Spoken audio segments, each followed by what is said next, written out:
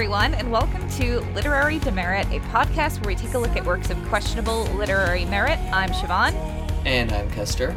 I have both been dreading and looking forward to this episode.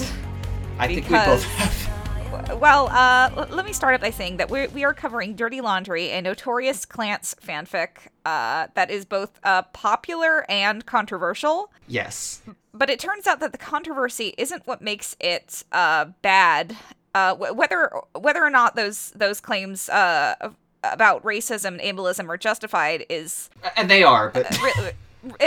yes, but to varying degrees a matter of opinion. Mm-hmm. It's actually just, like, horribly written all around. Yeah, I think we can get a bit, like, in the weeds discussing the failings of this story that don't really relate to its central premise. Because we can talk about how the story is racist, and it's misogynist, and it's ableist, and, like, all those things are true. But, I get it, you're just here to read about your gay boys. This fucks up the gay boys, too. Yeah. And not in the good way, okay? Like... The story is failing at the core premise of making us root for the relationship between these two characters. That is incredible. One of the most popular memes that came out of this fic is Abuela is coming, which is not funny because it refers to the impending arrival of Lance's homophobic grandmother. Mm-hmm. Who's also like a Latina stereotype. So... Well, we'll get to that. Yeah. But, speaking of which, why don't you give us a summary of what we read this week? Oh, God. Okay, yeah. So Keith and Lance are sitting in the living room, waiting for Abuela to show up. Lance is getting increasingly fidgety and nervous, though Keith doesn't share in his concerns and just thinks Lance's anxiety is annoying. Finally, they hear voices outside the front door, and then Abuela enters. Keith's taken aback a bit on meeting her, as she's not like how he pictured her. Abuela is 70 and walks with a cane, but is otherwise described as fit. She's tall and thin like her son Jamie, and has a commanding presence. Immediately upon entering, she remarks upon how Rosa has done a better job of cleaning this year than the year before, then begins fussing over Lance, commenting upon the state of his hair and the size of his ears. Lance nervously takes Keith's hand and introduces him to Abuela as his boyfriend. Abuela doesn't appear to have much of a reaction to the news. She smiles insincerely at Keith, then addresses Lance, telling him that he ought to date stronger men. Keith is too skinny and they'll have to fatten him up. This comment makes Keith relax a little. He figures Abuela isn't as bad as he feared. Rosa asks Lance to take Abuela's suitcase to the guest room. He's grateful for the opportunity to escape, and Keith follows him. When they're in the guest room, Keith notices pushpin holes in the walls, and asks Lance whose bedroom this used to be, but before Lance can answer, Keith spots Sophia's name painted on the door. Lance is still visibly stressed, so Keith gives him an impromptu back massage. They lay down side by side on the guest bed and talk. Keith tells Lance he was expecting Abuela to be scarier, that she'd be enraged to learn he and Lance are dating, but Lance says no, his Abuela is more of a passive-aggressive type, and she's scary because of her domineering personality, not because she flies into rages. Still, Lance had been expecting more overt homophobia out of her, and wonders if his parents, in particular Jamie, might have talked to her before her arrival. Keith mulls over the situation. He isn't sure if Abuela will be an issue, but reasons that if it gets to be too much, they can leave and go back to their college in Oregon. He's starting to convince himself that everything will work out okay, when his thoughts are interrupted by the sound of Terminator, that's the dog, barking at the front door. Keith and Lance get up to see what's going on, but it's Mateo who makes it to the door first, and opens it to see a young woman who introduces herself as Sophia. Both Keith and Lance, but especially the latter, are shocked. Mateo, however, doesn't realize the significance of the situation and continues talking to Sophia. Rosa calls from elsewhere in the house to ask Mateo who's at the door, and Lance tries to intervene before his mother can spot Sophia, but he doesn't manage to. Rosa sees her daughter standing at the door and freezes. It's at this point we can see that Sophia's also brought her kid along. 6-year-old Alexei is described as cute in a strange way, with the narration drawing attention to the way she's dressed in colorful secondhand clothes. Sophia urges her daughter to go play with Mateo while the adults talk. Once the kids are gone, Rosa demands to know why Sophia has shown up unannounced after all this time. Sophia says she'll explain, but wants to talk to her mother privately without Keith and Lance present. Keith's all too happy to leave, as this is an awkward situation he recognizes he doesn't need to be present for, but Lance evidently still has a ton of unresolved anger over his sister leaving, and insists he has a right to stay. Lance launches into a rant about how Sophia has missed so much in the last 6 years. She wasn't around for Lance's coming out as bi or Benji's cancer diagnosis, all because she ran away to raise her kid and be stupid, as Lance puts it. He evidently is not aware that she was kicked out. Rosa manages to get a word in and asks why Sophia showed up now after all this time, and Sophia cheerfully explains that Alexei was starting to question why she doesn't have an extended family. She adds that she has plenty of reasons why she didn't come back sooner, and she'll try to explain later when less emotional, but right now she'd just like to reconnect with her family. Despite being clearly still upset, Rosa pulls Sophia in for a hug. Keith reflects on how Rosa as a mother must love her children unconditionally, and how this sort of unconditional love is scary and uncomfortable to him. And that is the end of the chapter. Whew. Keith and Lance are lounging across the couch. I've never heard that expression before. There's just like the silence after I finish reading this summary, and I'm thinking like, God, we had to cover so much this week. Like, where are we going to start? And you just immediately jump in with the couch. I mean, yeah, that is the first order of business. They're lounging across the couch. Okay, so I don't understand why Keith is being so insensitive to Lance right here. Like, before he was very good, uncharacteristically good, you could say, at comforting Lance about Abuela's impending arrival. But now he's just like, oh, I'm fucking done with this dude. It's so annoying. And so over this shit, yeah. Especially because he says, like, Abuela's arrival isn't gonna kill you. Like, does this author know what homophobia is? I mean, there are many forms of bigotry do lead to violence. So, if anything, you would expect this to be the other way around, right? I mean, Lance knows more or less what to expect. He's met his grandmother before. Yeah. Keith should be the one dealing with the uncertainty of like, okay, so how homophobic is your Abuela exactly? Like, yeah. And I would imagine in this situation, even if Lance hasn't expressed a lot of worry over his Abuela showing up before, which he hasn't really, I mean, on and off, but for the most part, he's seemed kind of blasé about the whole thing. The fact that he's suddenly so anxious now, you would think, like, Keith would be getting some serious cold feet at this point. Yeah, in a couple paragraphs down, Keith says again, maybe she is, but I highly doubt she'll kill you. Don't be a baby. This is like the third time that Abuela killing Lance has been brought up. Yeah. And I know we're supposed to take it as a joke, but again... Yeah, like, because this scene is supposed to be funny, I think, because we're supposed to think Lance is having this, like, silly, over-the-top reaction. The way he's described in the paragraph right before that is that he's like, in the fetal position on the couch, with a cushion, like, between his, he's wrapped his arms around it and he's hugging it to his chest. Like, he's on the verge of a panic attack, it seems like. Yeah, but it's sort of played for comedy, in a weird way, because this is, again, used to compare Lance to a baby. Again, the implication is that he's overreacting and he's being childish, but we don't know that he is. The return of Ace Detective Keith here. Let me read this paragraph. Yes. It wasn't even 2 minutes later that the sounds of voices echoed outside the front door. They were loud, one of them widely more vibrant. Vibrant is something you used to describe color. It's a visual indicator. It doesn't have anything to do with sound. So you also don't describe vibrancy as wide, but... Keith didn't recognize it in the slightest, though he had a hunch as to why. Oh. Okay. So they're sitting on the couch, they're waiting for Abuela. Keith hears a voice he doesn't recognize. Who could this be? I cannot make any confirmations yet, but I deduce. I have a hunch that it is. You think he can solve this why. mystery? Maybe if he, like, plays a mini game in his head, like, he'll figure it out. But... The door swung open and Keith gasped. Oh my god. Who could it be?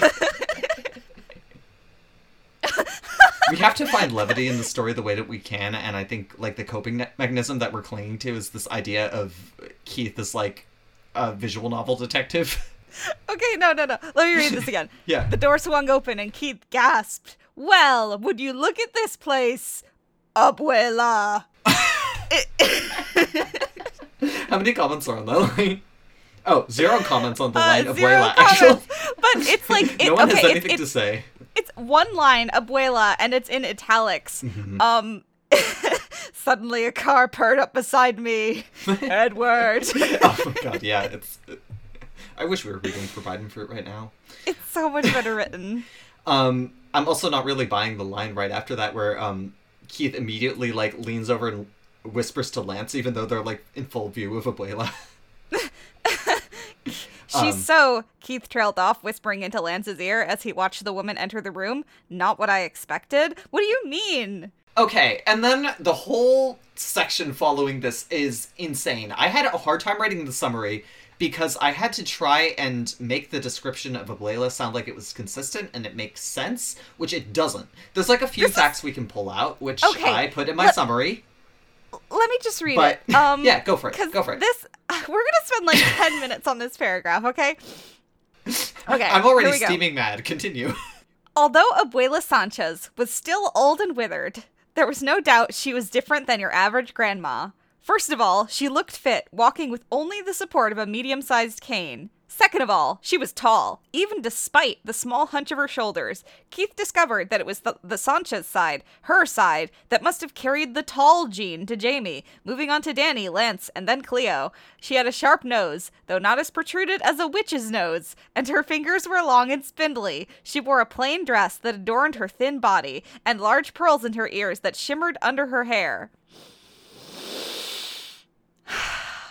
Are you done? Are you going to read the paragraph after that, or are we stopping there for now? Let's stop here for now, actually. Okay. Can we take this sentence by fucking sentence? Okay. Yes. Although Abuela Sanchez was still old and withered.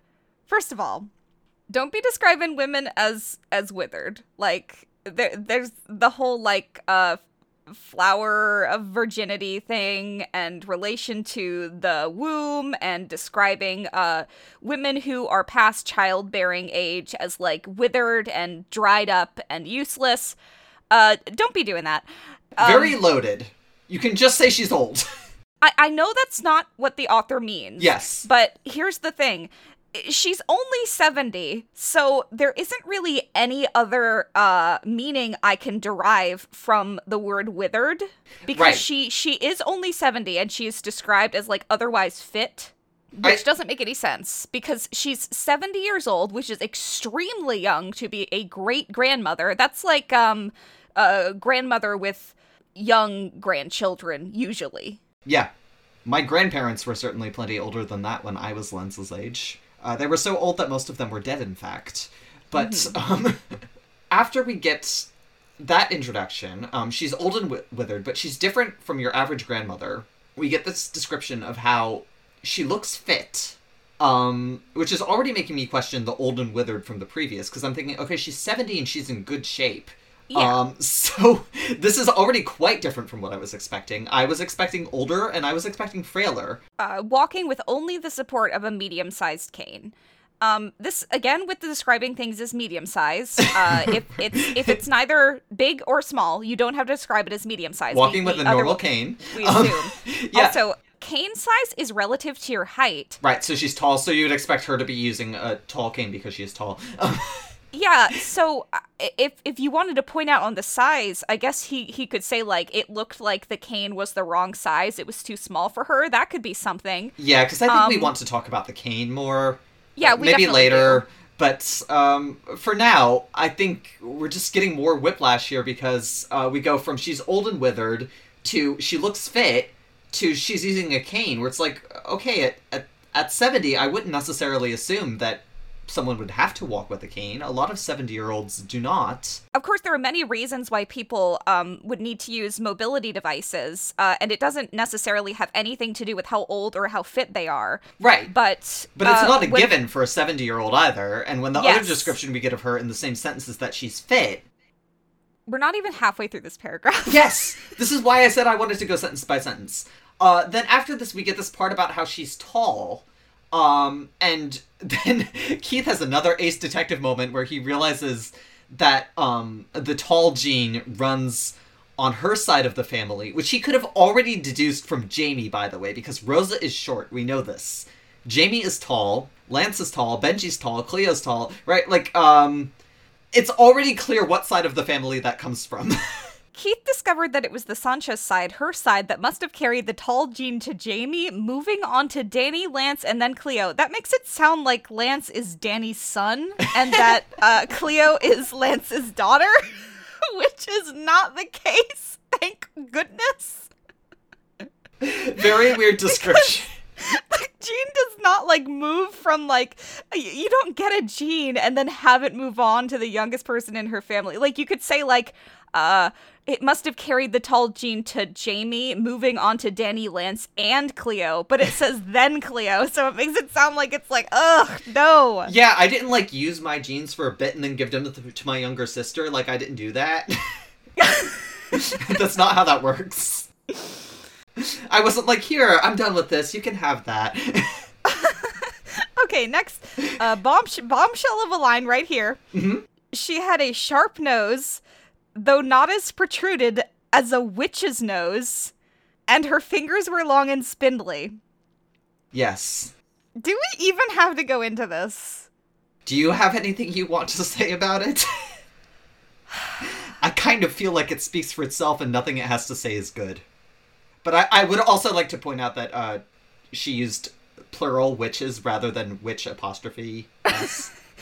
Okay. So, the characteristic of having a big nose, obviously very, like, racialized, and applying this imagery to a character who's instantly supposed to be the villain, along with the, long and spindly fingers, not great. But it's also, it suggests that, like, witches have, like, a nose size that is, like, just, like, set in stone. Like, oh, it was not quite as protruded as a witch's nose. Because if the author said, like, she had a sharp witch's nose, I would understand. There's still problems there, but it would make sense as far as, like, the like, metaphor goes. I think, like, I mean, how it reads to me is that the author, like, knows that this trope is not great and is, like, half-heartedly trying to walk it back by being like, oh, she has a sharp nose, but it's not like a witch's nose. It's not, like, that big, and, like, it's downplaying it. It's like, yeah, I'm doing the trope, but only a little bit. Like, here we have, the word adorned again, but yeah. It's, she wore a plain dress that adorned her thin body. It's just described as plain, so adorned is, like, very showy. And yeah, the author doesn't know what adorned means. Yeah, again, this is, like, the second time it's happened, at least. She could just say she wore a plain dress. Mm-hmm. but and large pearls in her ears that shimmered under her hair. That's the only line I don't have a problem with. Yeah. But then the description of Abuela continues. Now, despite the physical descriptions that easily fit her grandmother persona, it was the way she carried herself that differentiated. If Keith could use any words to describe her, he'd say she was boisterous, exuberant, animated, lively, pompous, arrogant. There were so many things to describe her aura, things that just oozed from every word she said. Okay. We might have to take this one line by line, too.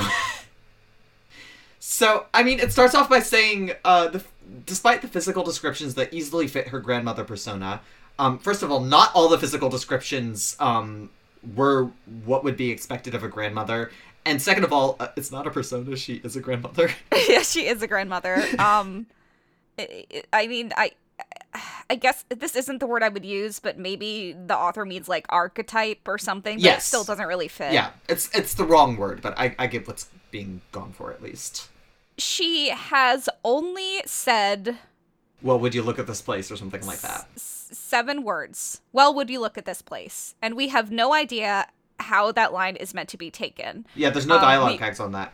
If Keith could use any word to describe her, he'd say she was boisterous, exuberant, animated, lively, pompous, arrogant. Pompous and arrogant are the words here that have negative connotations. Yeah.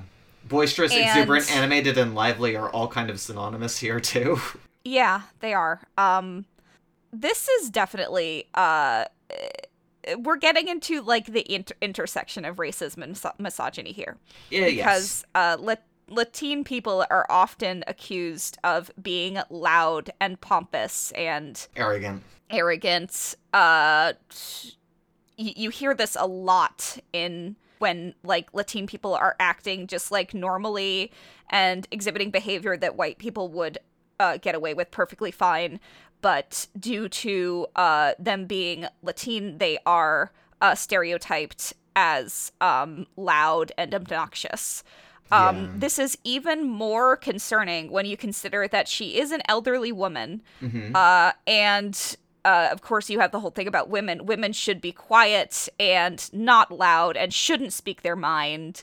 Even more so with elderly women, because, you know, when they're elderly women, they should just shut up and die, you right, know? because she's withered, she's past her prime, like, she doesn't have any value anymore. Like, it may seem like this is a reach, but, like, these are easy connotations to reach for when this is the language used to talk about this character. I think I would forgive it more if it were, we were given this description, like, later down, but all she said is one sentence. All she said is one sentence. That's all she's done. She has not done anything yet. Right. Keith has formed this instant impression of her based on her literally just walking through the door and saying, well, would you look at this place? Yeah. So he has made this whole split-second judgment of her, and no, that isn't the point. Yeah. It would be really cool if it was the point. Right. And this description of her character, I'm not saying that you couldn't write a character like this and have it not be problematic, because I'm definitely getting this image of this character in my head who the author intended for her to be. She's the matriarch of the family, and she thinks she can get whatever she wants. She can have these bigoted beliefs and do whatever she wants, and has her whole family under her thumb because she's the oldest, and everyone just has to listen to her because she's old. And I'm not saying that that kind of character couldn't be done, but the way it's done here, especially written by a white person, about a Latina woman who embodies so many different stereotypes. Yeah. And the way she's just characterized like this after saying one line. She just walked through the door and said, well, would you look at this place? She hasn't done anything yet. The other thing about Abuela, and this is kind of back to what we were saying at the beginning, like, separate from this fanfic being racist and being ableist and misogynistic and all these other problems with the story, it's just bad writing. And with Abuela, the problem is, like, it's not even quite a show don't tell problem.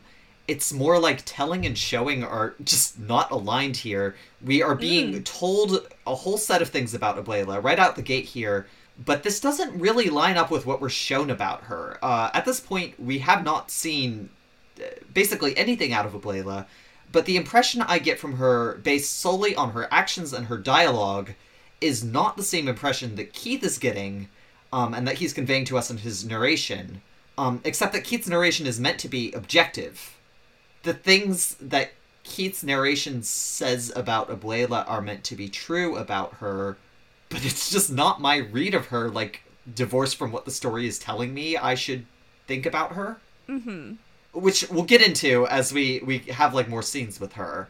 But there is a real disconnect from what I'm being told to think about Abuela and what I'm actually being shown. So, we actually like this next line a lot. Yes! Abuela goes, Rosa, I'm impressed. The house looks lovely, far cleaner than last year. I really like that because it can be taken either as a compliment or a dig or both, because she's implying that, like, the house looked like shit last year. I would have liked if if it went on for a little longer, like maybe she says, like, oh, clearly you've learned something about homemaking since last year or something like that, because this is a very characterful line, but I'll take I think there are ways that could be made a little more pointed, but I really like what it's going for, where she walks in and she compliments Rosa on the house, but in a way that implies that Rosa usually does a shit job. Yeah. Very good, very characterful. It's actually, like, I think that's a great establishing character line. Too bad that it got completely kneecapped by, like, the previous 2 paragraphs describing Abuela, which has already given me, like, a preformed impression of her, which has kind of rendered this line irrelevant. Yeah. I mean, imagine how the scene would read if instead it was, the door swung open and Keith gasped, well, would you look at this place? Abuela. She's so... Keith trailed off, whispering into Lance's ear as he watched the woman enter the room. Not what I expected. Rosa, I'm impressed. The house looks lovely, far cleaner than last year. Her hands grip the handle of the cane tightly, using it as leverage in her walk. And then it's like, oh, okay, so this is the character introduction. Can we talk about that line? Because I'm very confused by it as well. Her hands grip the handle of the cane tightly, using it as leverage in her walk. Throw that whole sentence out. Yeah.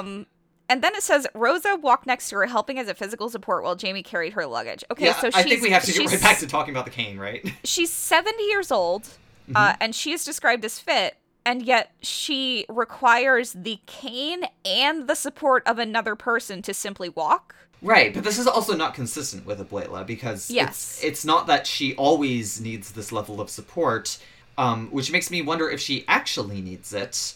Yeah, we'll get into that later, right. I guess. There's like some weird stuff with the cane where it almost seems like maybe it's doing the thing where like the cane is more a symbol of her villainy than an actual mobility aid, which could go a whole lot of different ways, but I don't know. It's very muddled here. I can't tell how much, like, to what extent she needs the cane. The whole thing is very confusingly described. Abuela's voice boomed, and there was something Keith disliked from the very beginning. You already judged her. You already described her as arrogant and pompous. Yeah, there's already been a description of her voice being loud, too, so this is all rather redundant. He didn't understand how a frail woman could have such a loud, dominating voice. It's like, this is really icky, and I want this to be the point, is that Keith has instantly judged this woman simply for, like, being loud. He just doesn't like that this old lady is loud. Yeah, she's also described as frail again, which, I mean, falls in line with the last description of her, like, having to need, like, both a person and a cane to help her walk into the house. But doesn't line up with her being fit earlier. Yeah. It was thick with a Spanish accent. No, it wasn't. She is Mexican. She is from Mexico. Though many syllables rolled from her tongue with ease. Having an accent doesn't really, It's not a speech impediment. It's an accent. Jeez. Keith could tell she was an intelligent woman. I don't like this right after the part where it says that she had an accent. A thick accent, yeah. Because it's kind of like suggesting that, oh, she has an accent, but don't worry, she's intelligent, despite this. Yeah. Yeah, this idea like, oh, well, she can't speak proper English, but don't worry, she's smart. And had at one time been very powerful. Hell, she was still powerful. Just one step into the room and she was the center of attention. Remember what I was saying about don't worry, she's smart? Actually, do worry, she's smart, and that's a problem, because she's a woman and she's old. Yeah. I hate the story. I thought we were not supposed to like her because she's homophobic, but she hasn't, like, done anything She's to done that nothing extent homophobic yet. Yeah, we're being given all these other reasons to hate her, like, and the reasons are, like, she's loud. It's the Umbridge problem, yes! But, like, even worse because it's racialized. Mm-hmm. It's like the part in Harry Potter and the Order of the Phoenix where Umbridge is introduced and we're instantly supposed to dislike her because she's little and fat and she wears clothes that don't suit her. Yeah, like, it's actually not because she's a fascist, because that part goes totally over Harry's head. He just hates her. Yeah, they don't like her instantly. And it's like, what if she wants to wear clothes that don't suit her? What if that makes her happy? It's like, all of this, like, comes up before we learn that she's a fascist. So right, what's the problem with her, like, liking, like, tacky kitten decor? Like, yeah, that's fine. That's not the issue. I mean, J.K. Rowling hates women. No one hates women more than TERFs, is what I'll say about that. It's shocking, right? Yeah. Anyway. She was still powerful. Just one step into the room and she was the center of attention. What do you mean by she had at one time been very powerful and then it's like, never mind, she's just still powerful? What do you mean by powerful? Like, because just one step into the room and she was the center of attention. Yeah, she's a guest and she just showed up. Yeah, she's a beloved family member who just showed up. Keith was the center of attention when he arrived on his first day, yeah. Everyone had to meet him. The woman inspected the room with large eyes, as if looking for any mistakes. I like that. And then she saw Lance. Every single time a good line shows up, we have to point out that it's a good line, because there are so few good lines in this story. Yeah. And then she saw Lance, and a smile lit up her tight face. Lance, grandson, you are so big. I've missed you. Lance hasn't grown since last year. He was 19 last year. This is something you say to like little kids or relatives that you haven't seen in a while. So it's just doing the you are so big trope for the sake of doing the trope. Right, which could be the point, because I mean, I know this is not intended. This is not in the author's head. This is like me trying to wring blood from a stone here. But I kind of want to read it as like she's condescending to him by acting like he's still a kid. Yeah. I don't think that's actually intended whatsoever. I think the author forgot that people don't say this to 20-year-olds because they've been done growing for a while. Lance stood from the couch and made his way over to her, enveloping the woman in a simple hug. Abuela Sanchez patted the boy's back before pulling him away so she could observe his face. She held his jaw up in front of her, turning it every which way in order to inspect him like a physician. What? Is she an evil scientist? This is a really weird paragraph for a bunch of reasons. I want to pick on the use of the word enveloping in that first sentence because that implies that Lance is a lot bigger than Abuela. Yeah. But then she's manhandling him 2 sentences later.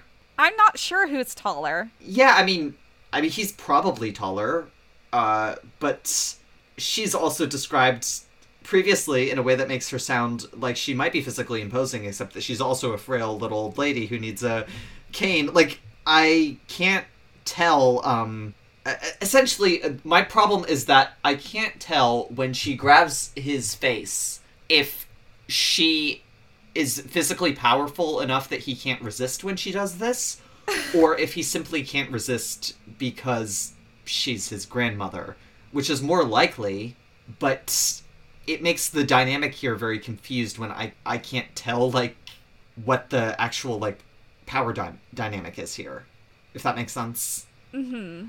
Also, like, this line about her inspecting his jaw is, like, this is bizarre villain shit. She's going to take him apart and use him to build a Frankenstein. She's about to do some, like, phrenology shit right in front of everybody, is how this reads, right? Like, this is really, really weird.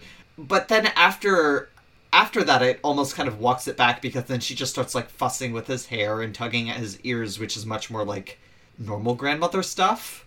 And, again, leaves me confused as to how to read that line. This isn't, like, really an idea that we revisit, is the idea that maybe she views her grandchildren as, like, possessions? I guess. As objects? I mean, it's a good foreboding, sinister line if it's going anywhere. It's not, though. So Keith stands up and it says that he's anxious, terrified, and worried beyond reason. Those all need pretty much the same thing. Is it beyond reason? It's not beyond reason. She's homophobic. He knows this. Right. But also, like, every single description we've gotten of Abuela so far has been villainizing her. So if I play along with the story and act like it's serious cause for concern that this woman is old and loud, then I guess it's not beyond reason that he's so anxious and terrified. It says, of course he needed a hand to hold. They're holding hands now. The man was about to reveal his boyfriend, parentheses, fake boyfriend, if you want to get technical. If I want to get technical? So Lance introduces Keith as his boyfriend, and it says, in that moment, Keith expected something massive. He expected an explosion or the sky to open up. He imagined there to be dying screams or gunshots, oceans to rise, and mountains to fall. Instead, Abuela Sanchez smiled. Now, the main question was this: was it a good smile? Honestly, no one was entirely sure. Keith saw several things in that smile, and the very first thing he recognized was it is active cover. It was a show, a front that Abuela had pulled in order to hide her true emotions, and what those true feelings were, no one could say. What do you mean no one could say? What do you mean no one could say? Anyway, the paragraph where it goes, in that moment, Keith expected something massive. He expected an explosion or the sky to open up. He imagined there to be dying screams or gunshots, oceans to rise, and mountains to fall. This paragraph drives me crazy. That is not what he expected. Yeah. We know what the issue with Abuela is. She is homophobic. We know this. Mm-hmm. That he's not expecting, like, the world to end. He is expecting potential homophobic violence. Like, let's come out and say it. Yeah. That's what the story is invoking. let's use some real examples. He's expecting Lance to be kicked out of his house. Yeah. He's expecting a huge fight. Keith is an out gay guy. He knows what to expect in these situations. Yes. These aren't abstract fears like, oh no, if a homophobe, like, finds out that I'm gay, the world will be over. It's like, gay people know full well what could happen to them if they're on the receiving end of homophobia. Like, holy shit. Like, this makes me really mad. I'm sorry. Like, this is so stupid, but... It also doesn't make sense because Keith was trying to talk down Lance's anxiety before. He was like, right. It's not gonna kill you. And then suddenly he's like, I think it's going to be the end of the world. So after that, it says, instead, Abuela Sanchez smiled. Now, the main question was this. Was it a good smile? Honestly, no one was entirely sure. Keith saw several things in that smile, and the very first thing he recognized was, it is active cover. It was a show, a front that Abuela had pulled in order to hide her true emotions. And what those true feelings were? No one could say. We already know her true feelings. It says Keith saw several things in that smile, but the only thing that it actually says that he sees is that she's being deceptive. So all we actually really have to go here is that, Abuela smiles and doesn't mean it. And we know exactly why, because we know she's homophobic, but I'm willing to, like, go with this, at least in the abstract, in a, like, I get what it's going for way. I get that more or less what's being described here is that Keith is expecting a big reaction out of Abuela. He's expecting overt homophobia from her. And instead, she just gives him this, like, insincere smile. And it makes him more anxious because now he doesn't know when she's going to do something homophobic. That is definitely a way that this could work and create some tension. However, we're given a description later on that confirms that that's not going to be the case. Or, well, actually, let's just wait till we get to it. But the next thing it says is, however, Keith did not sense a change in aura. This is the second time in this part that it's referenced an aura. So I guess Keith can sense auras now. He can sense auras now. That's part of his detective powers. He's leveling up and he's gained some new skills. And it says, so as if it was her natural response, she insulted him. He is skinny. Lance looked ready to fall over. Of course he's skinny. He's Keith. Keith is described as having, like, baby fat earlier, so... Yeah, also, saying he's skinny isn't an insult. It's just kind of an observation. Yeah, it's like, I mean, she's definitely saying it in a judgmental way. Okay, but grandmothers do that all the time! Yeah! I mean, this is kind of what I was talking about earlier, because, what happens next, I'm just gonna read the exchange and, leave out, like, all the intermediate stuff. This is just the dialogue. Abuela says, he is skinny. Lance says, of course he's skinny, he's Keith. Abuela says, no, if you want to date men, Google Translate Spanish, you must date stronger men. Keith is a shrimp. Lance says, if Keith's a shrimp, then I'm a shrimp, I'm skinnier than him. And Abuela says, you are allowed to be skinny, he is not. We must fatten him up. What's wrong with that? She's being a grandma. Yeah. And furthermore, it doesn't convey the impression that she's homophobic at all, because she's not objecting to the boyfriend part. She, in fact, is kind of implicitly condoning the idea of Lance dating men by saying, if you want to date men, you have to date stronger ones. And then saying, well, we're gonna fatten this one up. Yeah, like, she's literally saying, oh, we'll just have to... we can work with this, right? Like, it seems like a pretty positive reaction from her, honestly. If this is meant to be an insult, it doesn't come across as such, because the grandmother's wanting to fatten people up thing comes from older generations growing up in poverty and during the Great Depression and being very concerned about people needing to eat well and like they want their grandchildren and their children to be like, even if they're a little bit overweight, that's fine to them because it means they're not going to die. Like, especially with us, with our Irish ancestry, that's like definitely a huge thing. But yeah, that's where the whole grandmother wanting to fatten people up comes from. It's always from a place of concern, and it's it's become like so synonymous with caring grandmother at this point that there's no way I can really read it as an insult. And I remember us kind of talking about this before, and the thing is that there is a way that this could work, but it would take a different story. And to explain what I mean, there is a thing that can happen sometimes with, like, covertly homophobic relatives, where they act completely fine with the abstract idea of you being gay or bi, but they have a problem with any actual partners that you acquire. Mm-hmm. So if this was a pattern, if Lance had brought home guys before, and Abuela had always had a problem, and she'd always been like, oh, it's not that I have a problem with you dating boys, just, not this one. And there's always a problem, no matter what boy it is. And this has been going on for a while. That would be a situation in which I would understand, like, okay, this is still homophobia. Because she's rejecting all potential male partners for Lance. That is not the situation here. This is the first time that Lance has brought home a boy, and she's being a pretty normal grandmother about it from the sounds of things, apart from the detail we got about the smile being insincere. Yeah, I could see, like, her looking at Keith and being like, oh, that's who you chose? He's not very handsome, is he? Like, oh, he's too feminine, or something that's more loaded than just the grandmotherly concern of wanting to feed him.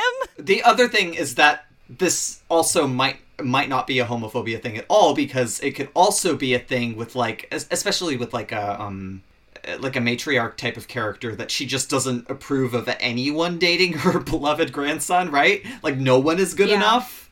I mean, Lance doesn't know that she wouldn't be this way if he brought home a girlfriend, does he? Well, he's never brought home right, a girlfriend. exactly. So... He's never brought home anyone before. So this being her reaction doesn't really indicate anything. Yeah. It seems like she's being pretty normal about it. I don't get the problem. Keith laughed at that, relief flooding his system. Abuela wasn't what he thought. Was he still scared? Of course. Was he cautious? Most definitely. Was he thankful? Thankful that she wasn't as bad as they'd all prepare for? 100%. Okay, he just spent, like, 2 paragraphs judging her for being too loud and pompous. So I don't understand, like, after... this could be, like, maybe Keith reflecting on, oh, I judged her too soon. You know what? She's not that bad. I misjudged her. It's just all over the place is the problem, because we start off with Keith not being concerned about Abuela showing up at all. He's annoyed by Lance freaking out about it. Then Abuela walks in the door, and before she's even had time to, like, properly say hello, Keith decides that he's scared of her and he hates her because she's loud and she's old and she's a woman, I guess. Yeah. But then she proceeds to act, like, pretty normal. Apart from the weird supervillain moment where she grabs Lance's face and also the insincere smile. And Keith is immediately like, oh, maybe she's not so bad. So he only really freaks out upon, like, first seeing her. Because he's not freaked out before that. I would really... Here's the way I would really like this scene. Mm-hmm. Okay, so maybe this whole time Lance has been freaking out about Abuela, and he's like, oh, my grandmother's homophobic. I wanted to do this to, like, stick it to her, but now I'm getting cold feet. What if she kicks me or you out? What if she causes a scene? What if my family's mad at me for ruining Christmas? Right. And Keith is like, calm down. It's gonna be fine. And then she shows up, and Keith is like, oh no, this woman is so loud and pompous and arrogant. I can just see what she's going to do. It's going to be she's awful. Scary and then she actually starts talking to them, and she's like smiling, and she's fine, and is just like, oh, we gotta fatten him up. And maybe he can sense that she doesn't entirely approve of Lance dating a boy, but she's doing her best to be tolerant in the moment. And he's just like, maybe we were way too in our own head about this, and maybe she's actually not that bad, or maybe she's changed. And Lance goes like, no, Keith, there's something wrong here. She's planning something. I would like to point out that Jamie and Rosa are also shocked at Abuela's behavior. They didn't expect her to be this tolerant. Right. So Lance and Keith go to take Abuela's luggage to the guest room. Okay, Ace Detective Keith time. Mm-hmm. Keith observed the guest room, noticing first the yellow walls. The paint was a soft color, reminding Keith of baby yellow. It was a simple room, with only a bed, a dresser, and one lone nightstand in the corner. Despite its simplicity, Keith noticed pushpin holes in the walls, remnants of someone at one time having lived in this room. Okay. Mm-hmm. He notices first the yellow walls. The paint was a soft color, reminding Keith of baby yellow. Wait, so is it yellow or is it baby yellow or not? Why can't it just say he notices the baby yellow walls? Why do we get the description that the walls are yellow and then a soft color and then they remind Keith of baby yellow? Right. If what's supposed to be conveyed here is that, like, this is a color you would paint a baby's room, simply say that. And then Keith notices pushpin holes in the walls, remnants of someone at one time having lived in the room. And then Keith asks who stayed in this room before it became a guest room. And then instantly Keith realizes that painted in pink ink on the wood of the door right above Lance's head were two words, Sofia Sanchez. This happens so much. It's like a running joke. It's I wish it was a running joke, because it would be funny if it was. Why did he have to ask if it was right there? Like, I mean, from the description that we get of the room, he clearly, like, walked in and took a look around, because he notices all the furniture.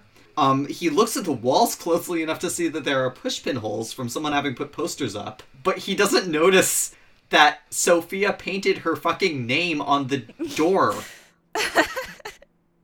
I mean, I could buy this if Keith asks the question and then Lance shuts the door and then he sees the name. But no, it's that's not what happened. And Keith swallowed down his mistake. He paused, feeling insensitive. I'm sorry. Lance sighed and moved from the door, walking over to the simple twin bed and sitting atop it. Not your fault. You didn't know. Okay, so they're acting like Sophia is dead. I would like this a lot, but here's the thing. They can't act like Sophia is dead and keep her room exactly the way it is, like not paint over her name or anything like that, but also have someone stay in the guest room. Like when people do this for children who have died, they keep the room exactly the way it was for a reason. And they keep the room closed. Yes, and they don't let people in the room. Right. That's like a pretty common trope. Yeah. I mean, the other thing is, like, not to rag on Keith's detective skills too much, but he says, who stayed in this room before it became the guest room? Oh gosh, I don't know, who could have used this bedroom? which child is not accounted for in this household? Shaking my head. I think I'd like it more if they were like, well, we needed a guest room for Abuela, but we just couldn't bear to paint over her name. I can buy that, but that's just not what happened here. It looks like they took down her posters, which is not leaving the room the way it is. Right. I mean, her room is not set up the way it would have been when she lived here, clearly. It's been stripped down. There is just furniture here. We don't even know if it's the same furniture that she had when she lived in this room. It's been turned into a guest room, except that her name is still on the door. Keith bit his lip, turning to look at Lance. The boy rubbed at his neck like there was a painful tension there. Which boy? This fic does this a lot. They keep saying the boy, the other boy, blank. Like, it's like, you can just say their name. This one's especially confusing because, I mean, you just read it, but we get that line right after Keith turns to look at Lance. So when it says the boy, is that describing Lance, who Keith is looking at? Or is it describing Keith because there's another line of dialogue from Keith right after that? Is it a dialogue tag for the dialogue that comes right after that? Or is it describing Lance, who Keith is looking at? It could legitimately go either way. I mean, it's supposed to be Keith because the next one is obviously Lance talking, but it's just like author. It's Lance. It's Lance that's rubbing at his neck, because below that it says Lance tugged at his neck more, rolling his shoulders into the pain. Oh God, yeah, God, why is this so confusing? Yes, you see what I mean? It could legitimately go either way. Author, either use the name or use a pronoun. We have pronouns for a reason. It's so that you can refer to someone without using their name and sounding redundant. But if it's not clear who is talking or doing an action, then you need to use their name. This is how subject and object works. Listen, I'm gonna fix it real fast. Look at me go.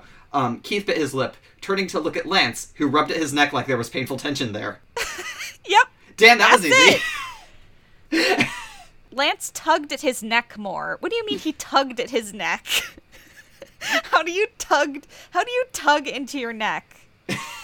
Is he like grabbing the loose skin? I guess so. Rolling his soldiers into the pain. I don't know what that means. Without thinking, Keith crawled behind Lance onto the bed. I didn't realize that. Was Lance on the bed? Yeah, he's sitting on the bed. Okay, without thinking, Keith crawled behind Lance onto the bed, suddenly placing his fingers at the base of Lance's hairline. As if possessed. Then with smooth, soothing movements, he began to knead into the muscle.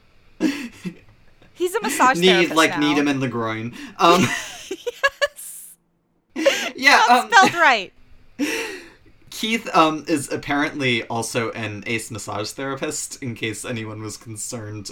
We have been being told that he's multi-talented, so now we have, like, ace gamer, ace detective, and ace massage therapist. I think you mentioned this before, but you said it would make a lot more sense if Keith was like, well, I've done this for guys I've hooked up with, and they seem to really like it, so... I'll just do it to Lance, but none of that ever comes up. He's just kind of, like, possessed. Yeah, I mean, there are certainly, like, I don't think it's implausible that he might know how to give someone a back massage. Like, that's not beyond the realm of my comprehension, right? Like, it's not implausible, but it just comes out of nowhere because he's never done anything like this, and there's no justification for it here. He's never been this forward. Can we talk about this next part? Yes. So he's giving him a back massage. You're tense, and Abuela's arrival only made you more tense. So I'm giving you a much-needed massage. Keith used his thumbs to rub into the flesh, hoping that the added heat would soothe the knots under his skin. Lance hummed, "What I really need is a chiropractor." You don't need that. You don't need that. Keith raised an eyebrow and began to use his elbows. Do you see any chiropractors around here? I do not look like someone who paid for several years of medical school. Neither do chiropractors, baby. Neither do chiropractors.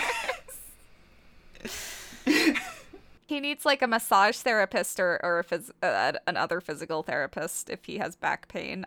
Don't be screwing around with chiropractors. Yeah. They're not real doctors. They don't pay for any years of medical school. True, Lance giggled, rolling his shoulders, but you do look like an emo kid from 2001. What does that have to do with massages? I don't know. 2001's also a little bit early for emo, but whatever. Keith pressed even harder into the muscle, making Lance yelp out in pain. Okay, because it's like kind of a horny massage theme prior to that, so... Lance's cries... He's gotta, like, tone it down now. Like, he's going too far. Does he mean, like, groan with pleasure or something like that? Well, that's what he's doing earlier. Lance's cries only made Keith smile triumphantly, and it wasn't until Lance swatted at him that he finally stopped. You're hurting him, dude. This is giving me, like, a different idea of this relationship than I had previously. Keith flopped his back against the mattress, letting his eyes drift to the ceiling. He noticed that the guest bedroom, too, had glow stars, just as Lance's old room did. It made Keith shiver to think of the masked Sophia Sanchez ever counting stars like her brother. What do you mean by masked? Okay, I mean, we know what the author means, is that he doesn't know what she looks like. Like, she's a mystery to him. Okay. But she's not wearing a mask. He's like invoking this image of her in her bedroom. She's got like a mask on. Here's the thing. Uh-huh. So we don't actually know if Keith has seen Sophia's picture before. Actually, you know what? Let me explain the way I would do this. Mm-hmm. I would have there would be lots of pictures around the house of like all the family, but Sophia is missing from them. Yes. Like, there are many ways you could do this. It's like maybe the wall looks like there's a nail in the wall where Keith thinks a picture used to be, but it's not there anymore. Right, or the wallpaper's darker in a spot where yeah. you can see where there was a photo once hung, or... Maybe he finds a picture of a girl who looks like she belongs to the family that he doesn't recognize in like a drawer somewhere, and he thinks that it must be Sophia. Or maybe he sees everyone but Sophia, and so he can't imagine what Sophia is like, so he has this image of Sophia as like this floozy I don't know who well, like we're gonna have a lot to say about Sophia in a hot second. yeah. Anyway, it's just like, I know what the author means, but it's not done well. Right. I mean, it's very strange that we don't even have a sense of what the situation is with the photos in the house. We know there are family photos and plenty of mementos from the kids here, including some from Sophia. Like, a plate that she made is in the drawer, right? Doesn't that come up early on? A plate that Lance drew of Sophia. Oh, yeah. Okay, so there's some evidence of Sophia still left. I mean, either I want that to be explored more, or I want it to be the situation like you're describing where they have hidden all reminders of her because it's too painful. Maybe if there is anything of her left, it's in this room. This could be the place where Keith first sees a picture of her. Mm-hmm. Maybe there's a picture of her left hanging on the wall since her name was never taken down. I still think it would be so cool if we thought that Sophia was dead and she shows up and Keith is like, what? Yeah, because imagine, like, what if everyone just avoided talking about her?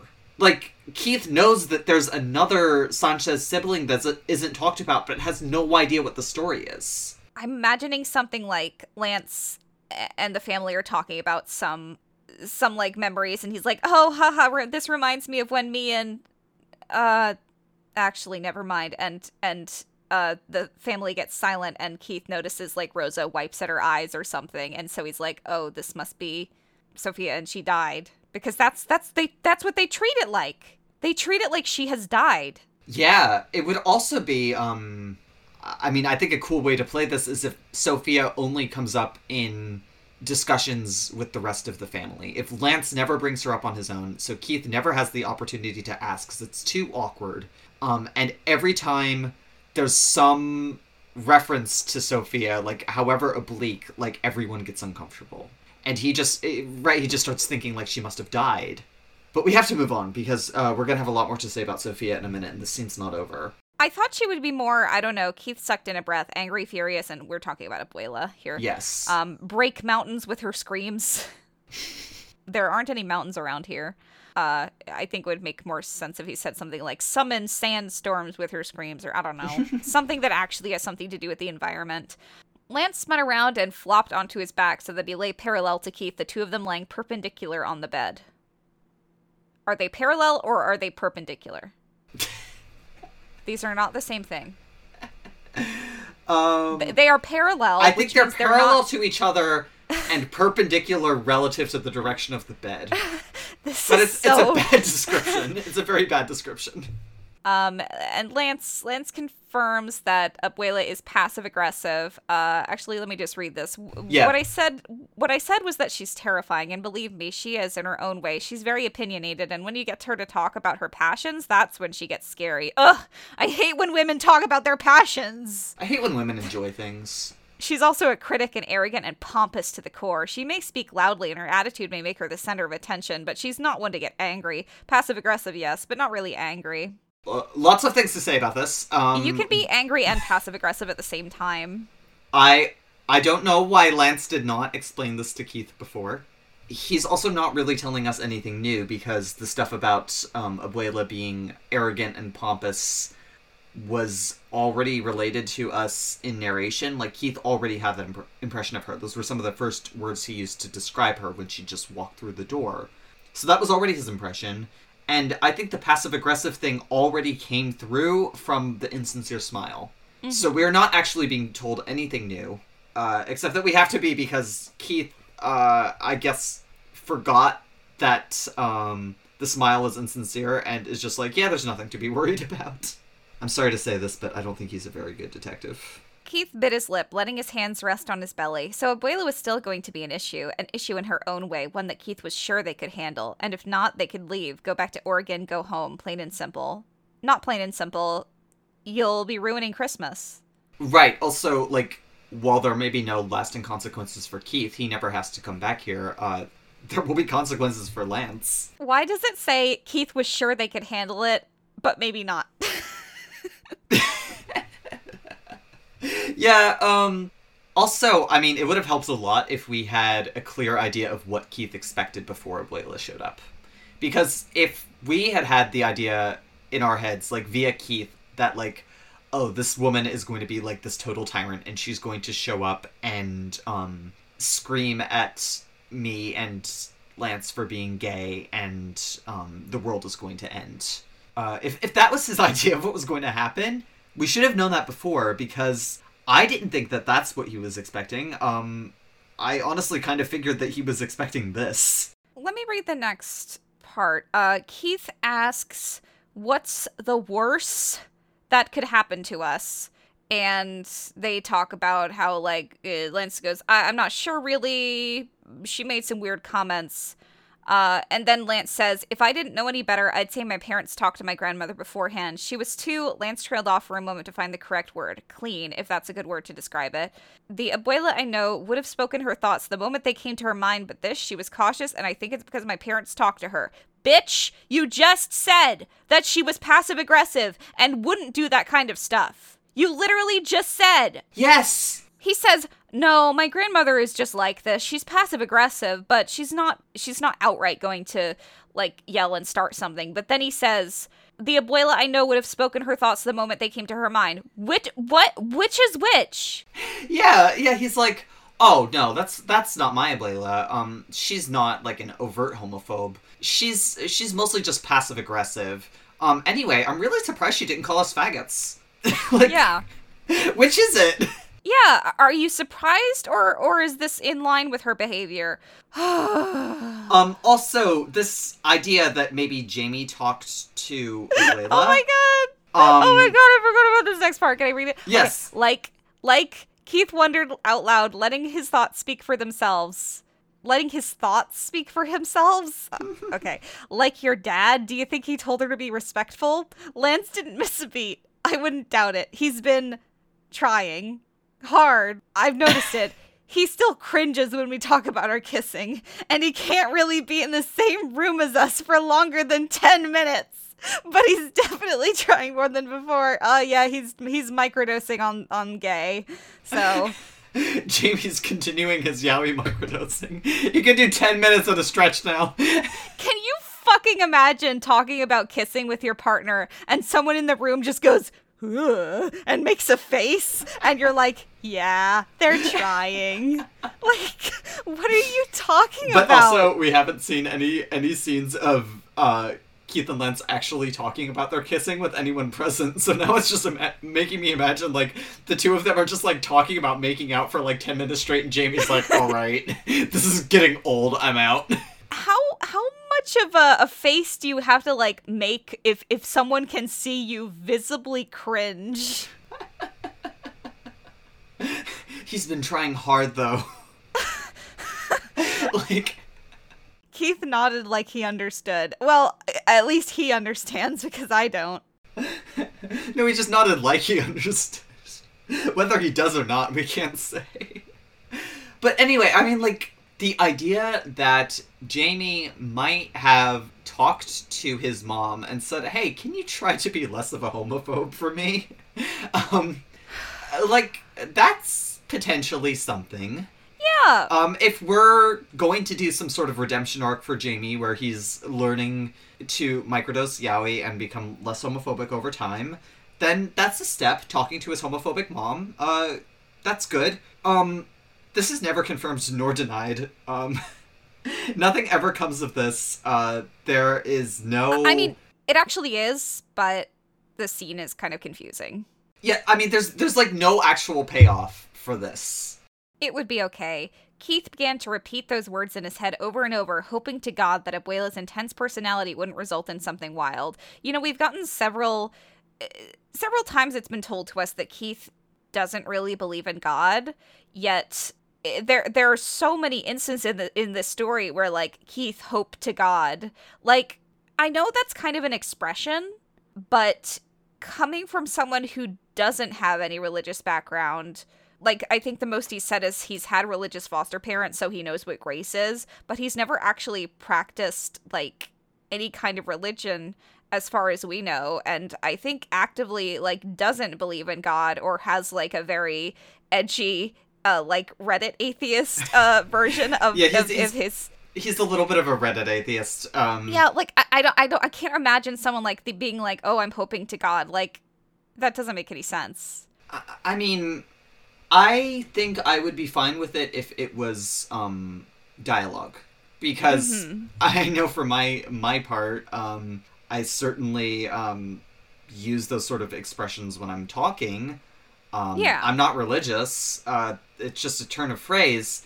But, I think in a character's internal monologue, like, the most direct expression of what they are thinking, a non-religious character is not going to lean on those phrases. Yeah, and it keeps happening. Yeah, it just happens a lot, and it's not just that he's, I mean, right here it could be just a turn of phrase, but there are other times when he, thinks about, religion and God. I mean, like, that whole part about, like, whether it was God or some stupid asshole in the sky. Like, he's actively thinking about these religious concepts. Because he's Lily from The Secret Life of Bees. Right, but it's not that he's actually religious or even, like, questioning. Yeah. It's just like a metaphor that's being invoked, and I don't know why he would think about things in these terms, because he's not religious. All right. Are you ready for Sophia? Oh, maybe. I guess. Let's get it over with. Fine. As the two boys rested on the bed, there was the sudden commotion of a dog barking outside their room. Lance slipped from the bed and opened the door to see Terminator barking viciously at the front door. Mateo waddling over to the door with Greedo in his arms. That's the iguana, in case you don't remember. Mm-hmm. I want to get it, Mateo screamed behind him, reaching for the door handle with an arm full of iguana. Iguanas are big. 5-year-old cannot hold an iguana with one arm. Like, yeah, especially because we know Greedo is, like, 2/3 the size of Mateo. Yeah. Now, before the door opened, the family had been fully prepared for Abuela's arrival. They'd known in advance, they'd cleaned the house, they'd mentally prepped and readied themselves. But this was worse than any crazy grandmother. Mateo swung the door open and gave the visitors before him a wide smile. "Hello, this is the Sanchez house. What's your name?"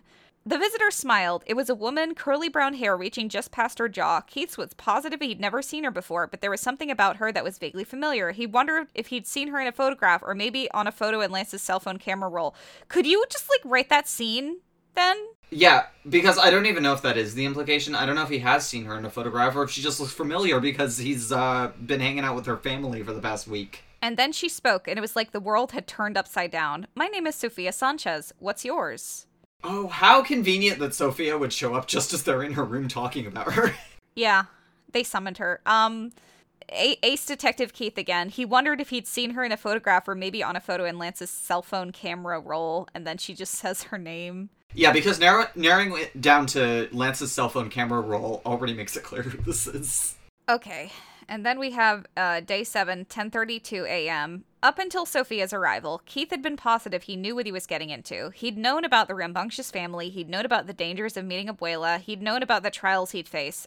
He did not know any of that. No. It's true, there had been bumps that weren't planned. Learning about Lance's family, falling in love with Lance, falling in love with the Sanchez family, growing so attached that he never wanted to leave, all these things he hadn't prepared for. Nonetheless, he survived them so far, and he'd made it out with only a few battle scars to show. He has no battle scars. What are we talking about? He's being so learning dramatic. About Lance's family was expected because he's going to be living with them for 2 weeks. Up until Sophia's arrival, Keith had been positive he knew what he was getting into, and then it describes something. No, he hadn't. He hadn't been positive.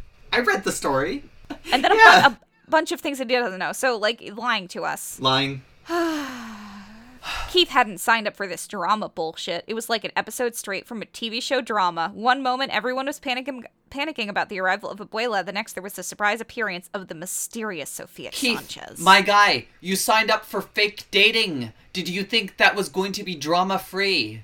If that was the joke, I would like it. We've been saying that a lot. If that was the joke, I would like it.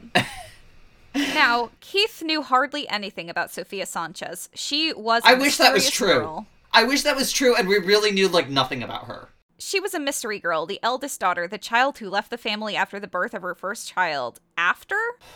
Not after. Before she was kicked out while pregnant. It's kind of, like, crucial to the story. Yeah, it's crucial to the story because Jamie and Rosa have never met Alexei, who is Sophia's daughter. Yeah, also wasn't like, they were like, hang on a minute. You have a kid? Get out of my house. Like, they only know this after the kid is born. Keith knew she'd been 17 when she'd gotten pregnant, but beyond that, he was clueless. He knew no context, no backstory, no vital information as to why she left. Keep that in mind, because he's awful judgmental considering all that. Yeah, okay, so, and now the entire family, Keith included, were all questioning the same thing. Why did Sophia wait 6 years to show her face again? Because she was kicked out. And this is confirmed later on. So when we say she was kicked out, we mean she was kicked out. She didn't just run away. She was kicked out by Jamie. Yeah. Remember this. This line can't be true. They can't all be wondering, why did she wait 6 years? In fact, what we learn later is that Rosa is wondering why now, which is sort of the opposite question. Sophia introduced herself to Mateo like it was nothing. He was her nephew, the one she'd never met, and yet she acted so calm, so contained. Yeah, because she's never met him. Yeah, because she's never met him, and he's a child. Yeah. He has nothing to do with this drama or this situation. She's being nice to him. There is no conflict involved in meeting Mateo. He's 5. Keith didn't understand, and coincidentally, neither did Lance. Coincidentally? What do you mean, coincidentally? Lance's tan face had gone completely pale, almost a sickly green color. This is a cartoon. He was frozen in place, his muscles no longer allowing him to move. Okay, are we back to Lance's perspective? Because there's no way that Keith could know this. Yeah. Keith could see that Lance was emotionally compromised.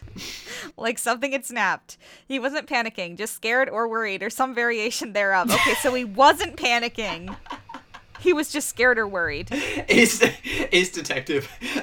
He's experiencing some sort of emotion right now. The two boys watched from the bedroom door, not able to see everything, but able to hear the majority of the conversation. What do you mean not able to see everything? Keith just saw Sophia at the door and recognized her as the woman in Lance's photographs and saw that she had curly brown hair. Yeah, I mean... What do you mean? The part that we find out a bit later that can't be seen is that Alexei's here too. But at this point, Keith and Lance don't know that.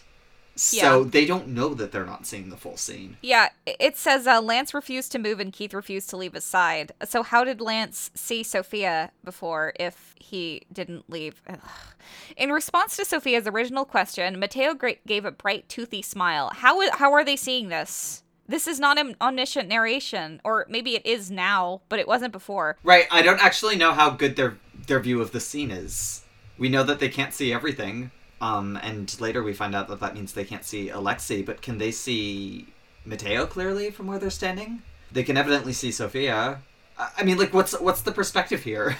It's gotta be in omniscient because it says that Lance nor Keith recognized Alexei's voice, but who knows, it could change in the next paragraph without any warning. My name is Mateo. I'm 5. He held out 5 fingers proudly, almost dropping Greedo in the process. And this is my iguana. Actually, it's Tio Benji's iguana, but Tio Benji is cool and lets me play with him. Another voice spoke, one that neither Lance nor Keith recognized. It was younger, high-pitched, and sweet. Will the iguana eat me? The voice sounded out every syllable of iguana. Yeah, that's how you say words. Mateo giggled before holding Greedo out to the small voice proudly. No, he eats bugs. Sometimes he shared with me. Iguanas don't eat bugs. Iguanas are obligate herbivores. Yeah. Also, first time it's mentioned that Greedo belongs to Benji. First and only time, I believe. I know this is supposed to be a joke, too. Like, Mateo eats bugs. But I'm actually more concerned about the iguana only eating bugs when they're obligate herbivores. Like, not even the base amount of research was done for this. Yeah. Okay, and then Rosa says, Mateo, who's at the door. very concerned about this. Mateo just opened the door to a complete stranger. Like, he didn't get approval from his parents or anything. They weren't expecting anyone. He just rushed up and opened the door. This is like, if this ever happened to my kid, if I had kids, it would be like, we're going to have a long talk about this later. I mean, they do kind of live in the middle of nowhere, so I could see how maybe Mateo is used to, if there's someone at the door, it's family, because that's the only visitors we get. It's just kind of like, there's no explanation or justification around the 5-year-old answering the door, and that is something that raises an eyebrow for me. Yeah, at the very least, I would expect Rosa to be like, Mateo, you don't answer the door without permission. Right, like, I mean, he calls out, like, I want to get it, when Terminator starts barking, which you would think would alert Rosa that her 5-year-old is at the door trying to welcome someone in, and they don't have anyone invited. Yeah. You kind of expect her to come running right out, like, who is it? What's going on? Oh, who is it? Yeah. Rosa's question boomed from across the back of the house, awakening Lance of his trance. He immediately raced from Sophia's old room, taking Keith by the hand with him, his breath heaving as if he needed to warn Rosa. But it was too late. Rosa took one look at her daughter and went speechless. I mean, how far did they get? Like, it says that Lance takes Keith by the hand and starts racing, but Rosa's, like, already there? She was at the back of the house. Do they run, like, 2 paces? And then stop? Like, now where are they? Okay, I imagine for a second that you're Rosa. Mm-hmm. You love your family unconditionally. Yes. Your biggest regret is that your eldest daughter ran away from home, or more accurately, was kicked out by your husband. Yes. And does Rosa know, by the way? Never explained. Because that seems rather crucial, but we'll come back to it. The worst part is that she was pregnant. So not only have you lost her, but you have lost your grandchild as well. Mm-hmm. You don't even know if she had the baby. Or if she's alive. Yes. Or if the baby is alive. Yes.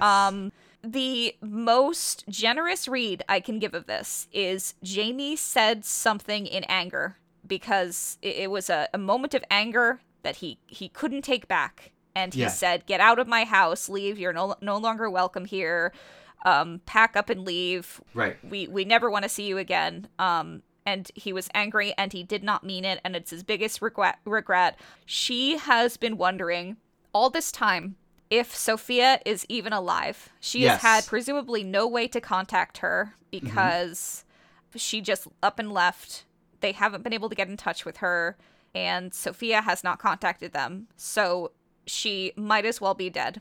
And suddenly, Sophia shows up at the door, back from the dead, 6 years later. Yes. Let's pay attention to how Rosa reacts during this entire sequence. I'd also, not to get too far ahead of ourselves here, but it's really important that we know whether or not Rosa is aware that Jamie kicked Sophia out. Because... Never explained. Right. I mean, it could be that she knows and has been carrying this resentment towards Jamie and is perhaps seeing the writing on the wall with how he's treating Lance and trying to prevent that from happening but not doing enough. The thing is... Yes. When Sophia reveals to Lance that her father kicked him out, he doesn't really have any reaction. It's pretty much the same... Yeah, and kind of no one does. Yeah, it's the same to him as she leaving of her own volition. Yes, because it could be that Rosa is aware that Jamie kicked out Sophia. Lance doesn't seem aware of that, because he always refers to it as Sophia has run away.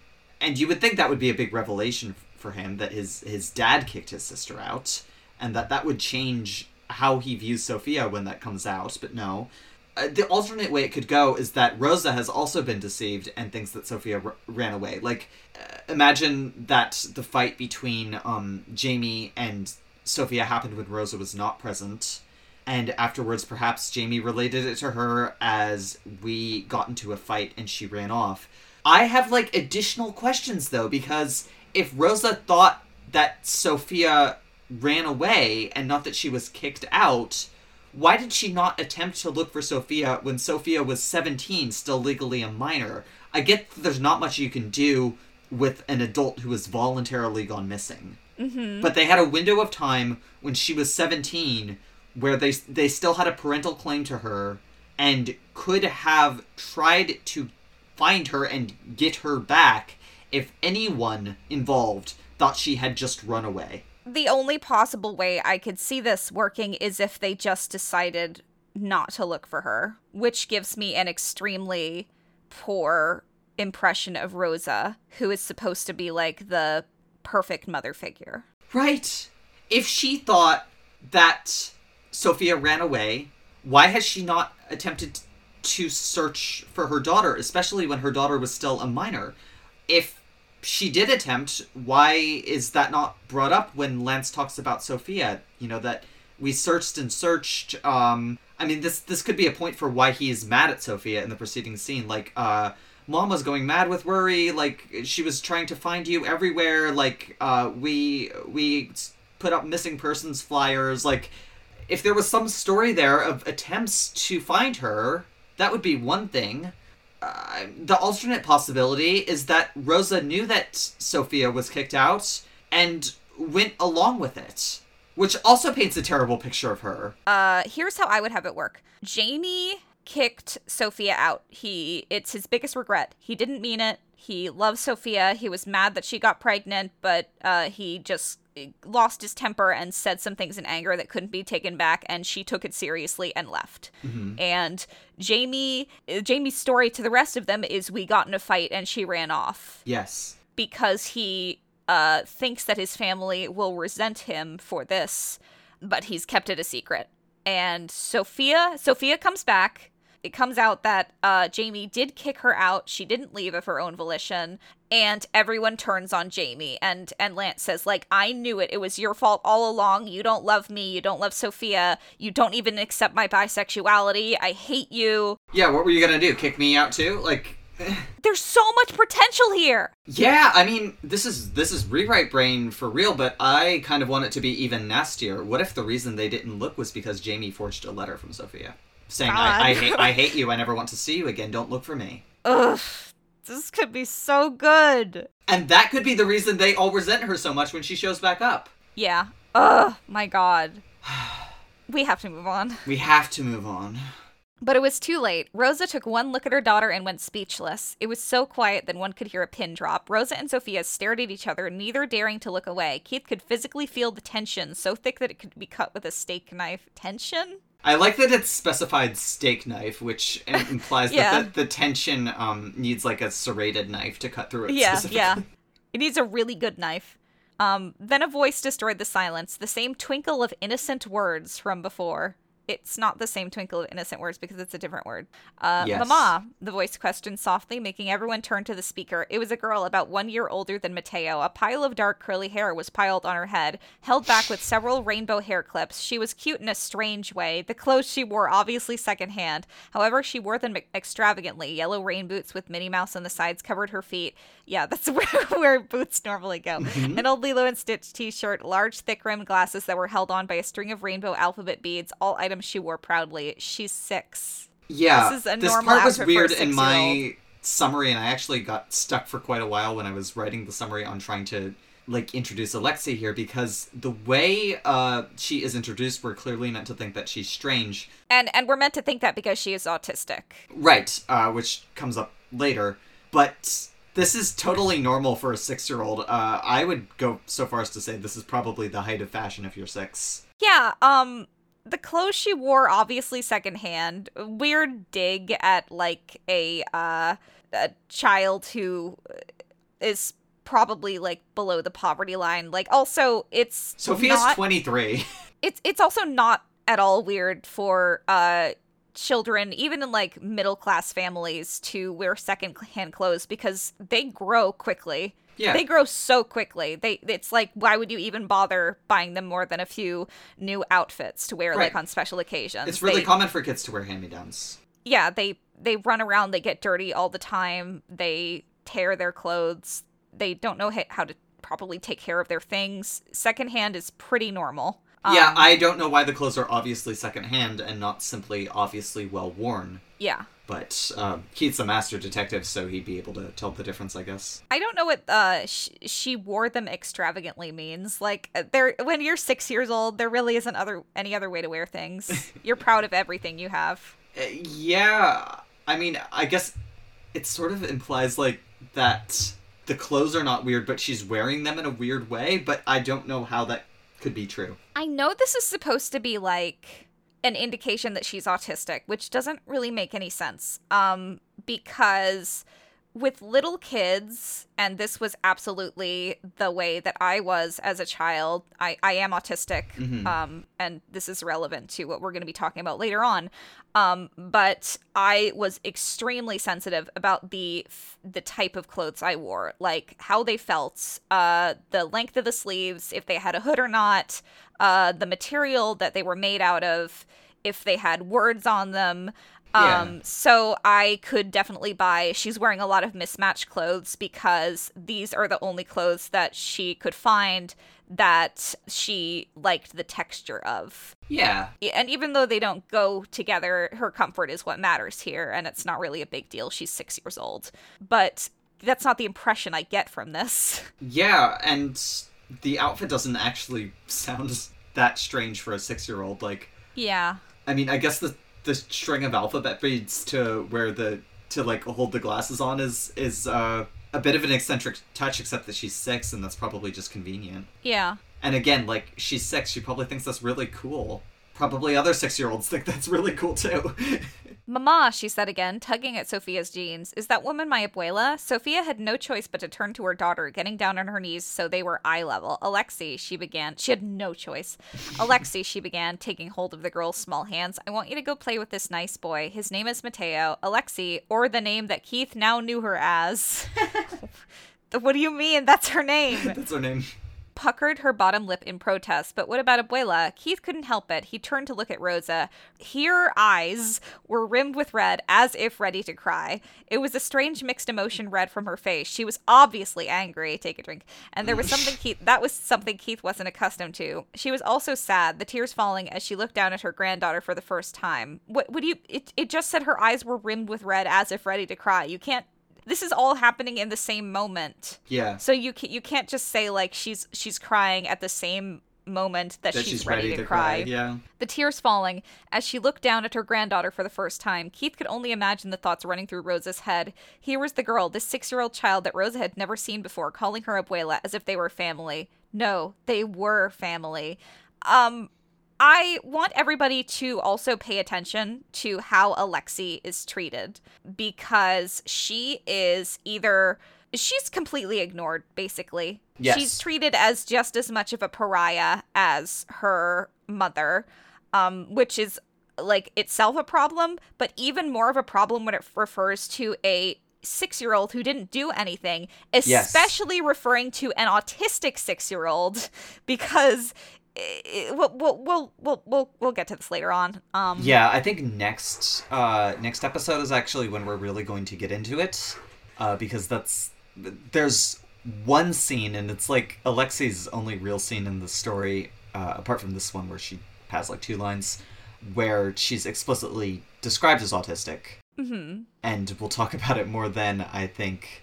But yeah, Alexi is essentially only autistic so that her autism can be an additional burden to Sophia.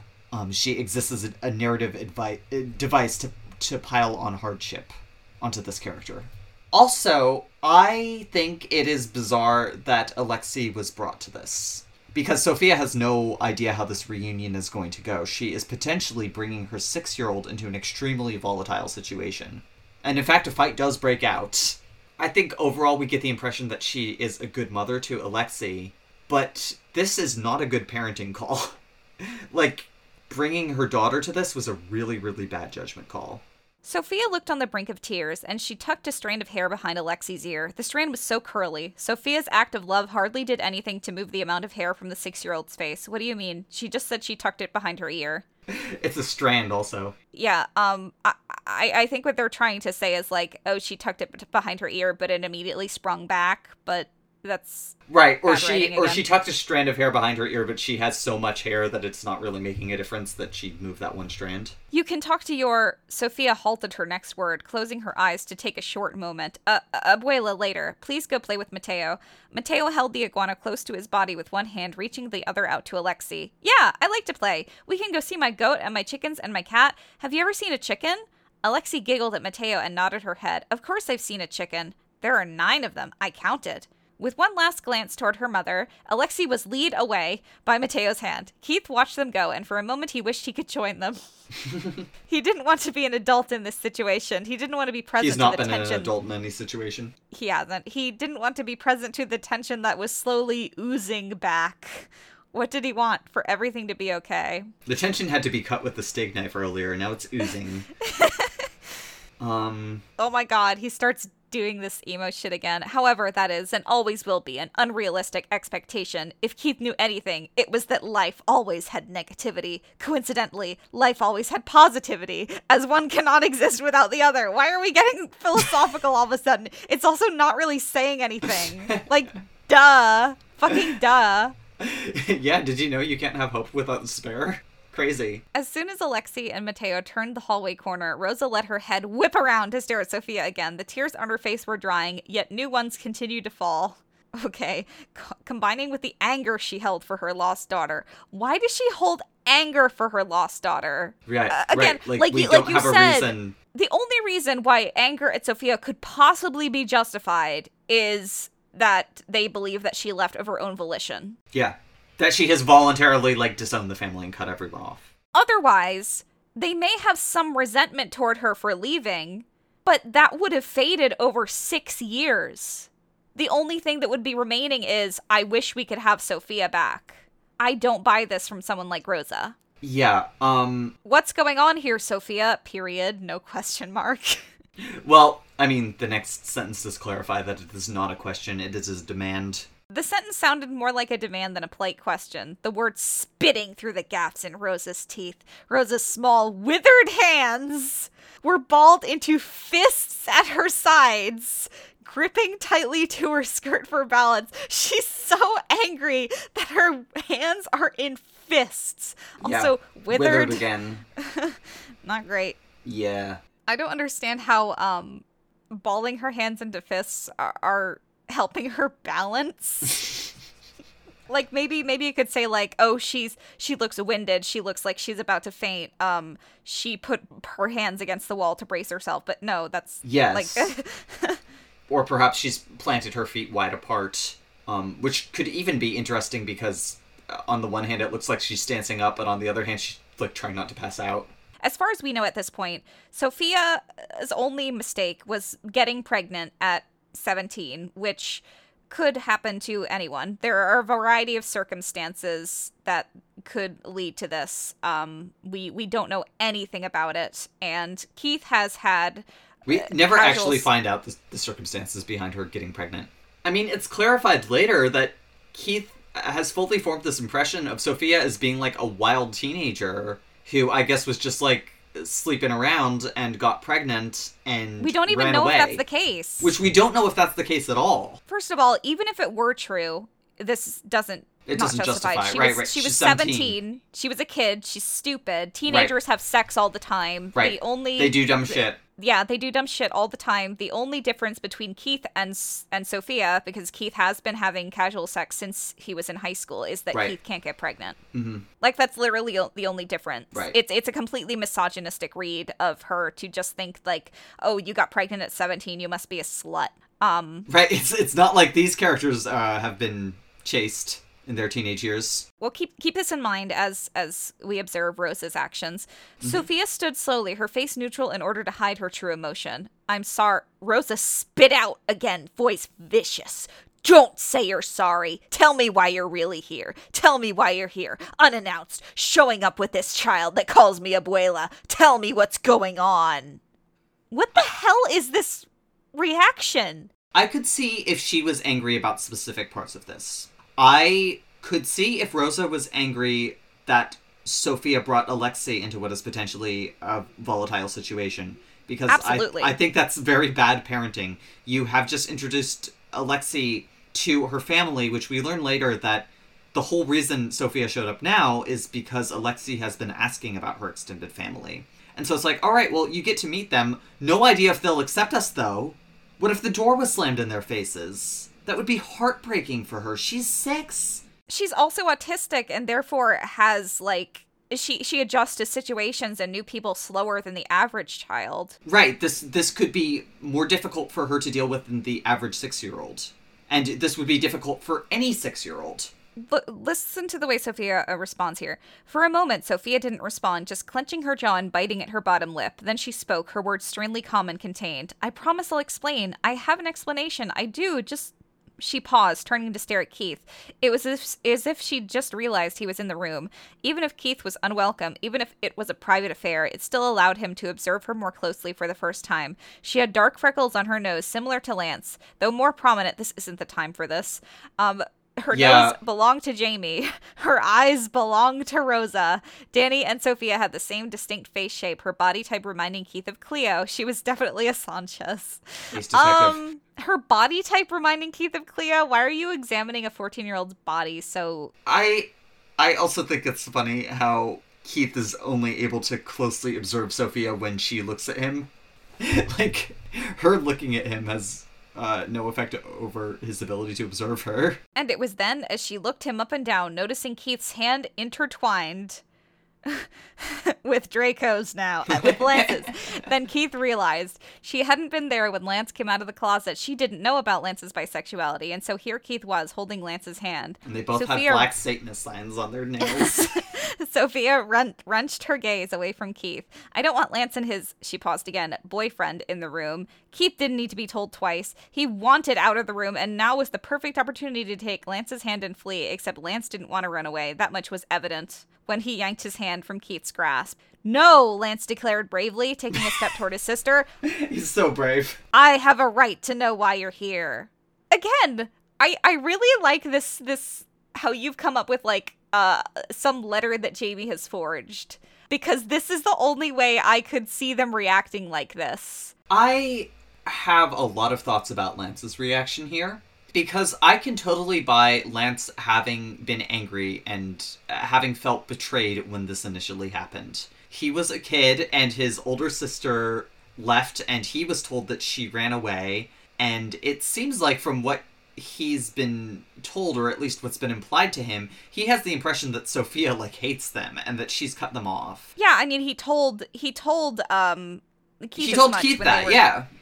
But he also said that Sophia wouldn't let her parents see their own 6-year-old granddaughter, which is not the situation, which either means that he has wildly misinterpreted the situation, or he's been given false information. Yes. But we can either, like, confirm or deny either of them. Right. Let me actually read how Lance reacts. Yes, because I want to talk about this a lot, so let's just read it.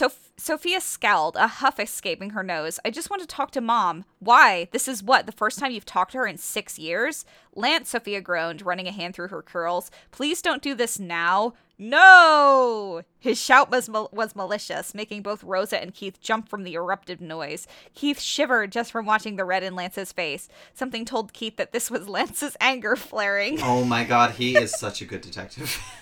Lance has been good at keeping his emotions under wraps in other situations. When? No, he hasn't.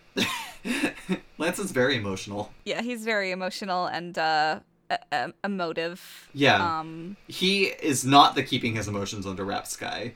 That's more Keith in this story. Okay, listen to this. Something told Keith that this was Lance's anger flaring. Lance had been good at keeping his emotions under wraps in other situations, especially when confronting Jamie. He wasn't there for that. He wasn't there for that. He wasn't in the room when that happened. He left. This sucks so much. Now then, this was something different, like a balloon releasing all it is helium into the world. Lance was like that. His inner balloon has finally been popped. That is such a weird, ineffectual metaphor. Like, oh, a balloon popping and releasing its helium. Oh, balloons are small and helium's pretty harmless and in small concentrations. Oh, it does nothing. It just makes me think of better similes. Like, I felt like my slim legs would break in half and my heart expanded like a big balloon. Like, yeah, that is a better simile. I don't know what it means, but it's better. No, Lance repeated, though quieter. I do get to do this now. I've waited so long to do this, Sophia, Lance, Rosa muttered. Her voice held with warning. Lance ignored it, instead clenching his fists. You were gone 6 years. 6 fucking years. Do you even know what happened in that time? Lance, Rosa ushered again, moving toward her son cautiously. Please don't do this now. You know, I don't understand why Rosa is being so judgmental of Lance's reaction, because Rosa was just doing the same thing. Like, she interrupted Sophia when Sophia was apologizing. I have thoughts about Rosa's reaction, but I'm going to sit on it for now. Yeah, I mean, I could buy it if it was like, Sophia says, I'm sorry, I'm here now. That's it. And Rosa's like, no, you need to give us more of an explanation for this. Lance continued to ignore his mother's warnings, instead focused on his words and the poison that came with them. Keith could only wonder how long Lance had dreamed of this moment. Keith knew he wasn't the only one had felt the way he did. People often dreamed of one day being able to yell at someone who'd wronged them. It's a sense of justice, a sense of closure that most people crave. So it made sense, at least in Keith's eyes, why Lance would have used this opportunity to let out his anger at his sister. Okay, I really like this scene in concept, but I don't think that it would go down this way. Here's the thing. Imagine, like you said, Lance views Sophia running away as a rejection of Lance. They were apparently like best friends. They were thick as thieves.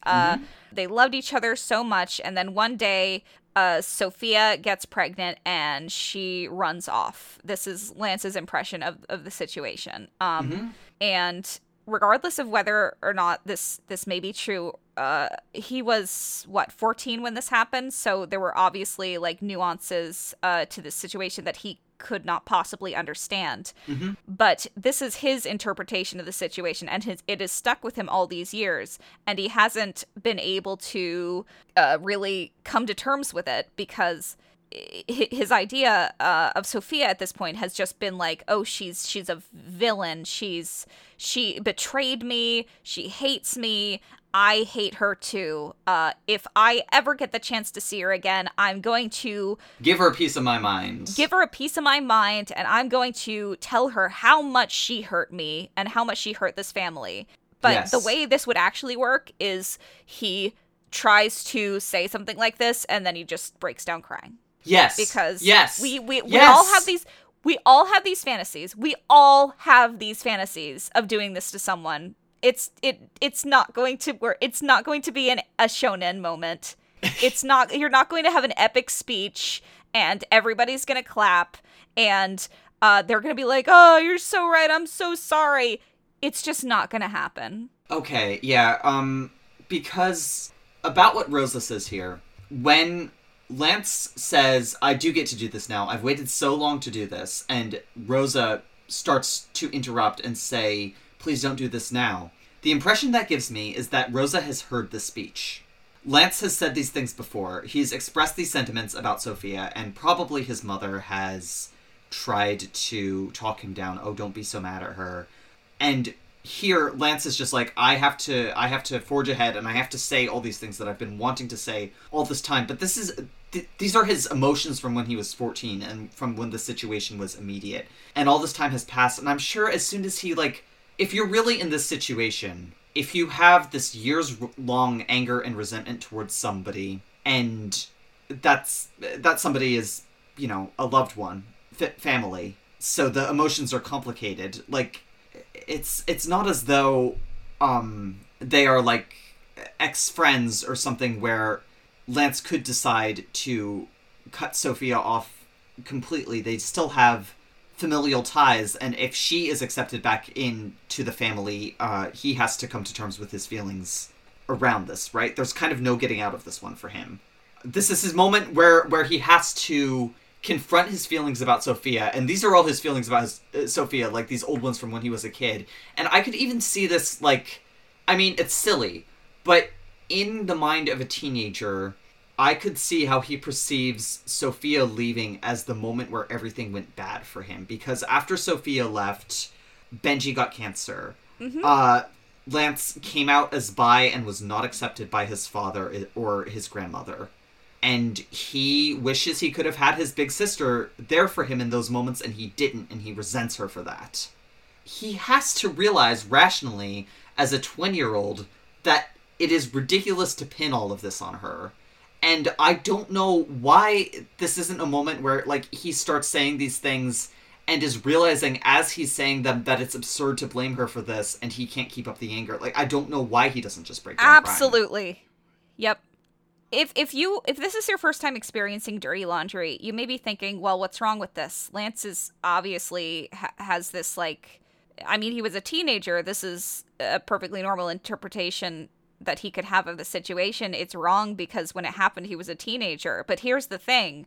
We're supposed to be on Lance's side here. Yeah, it's also, I mean, it's not presented to us as if Lance is being overly emotional and voicing the thoughts he had about the situation, like, growing up. We are supposed to think he's justified. We're supposed to think that he is justified in saying all these things to her, and that he needs to get this out of his system for their relationship to progress.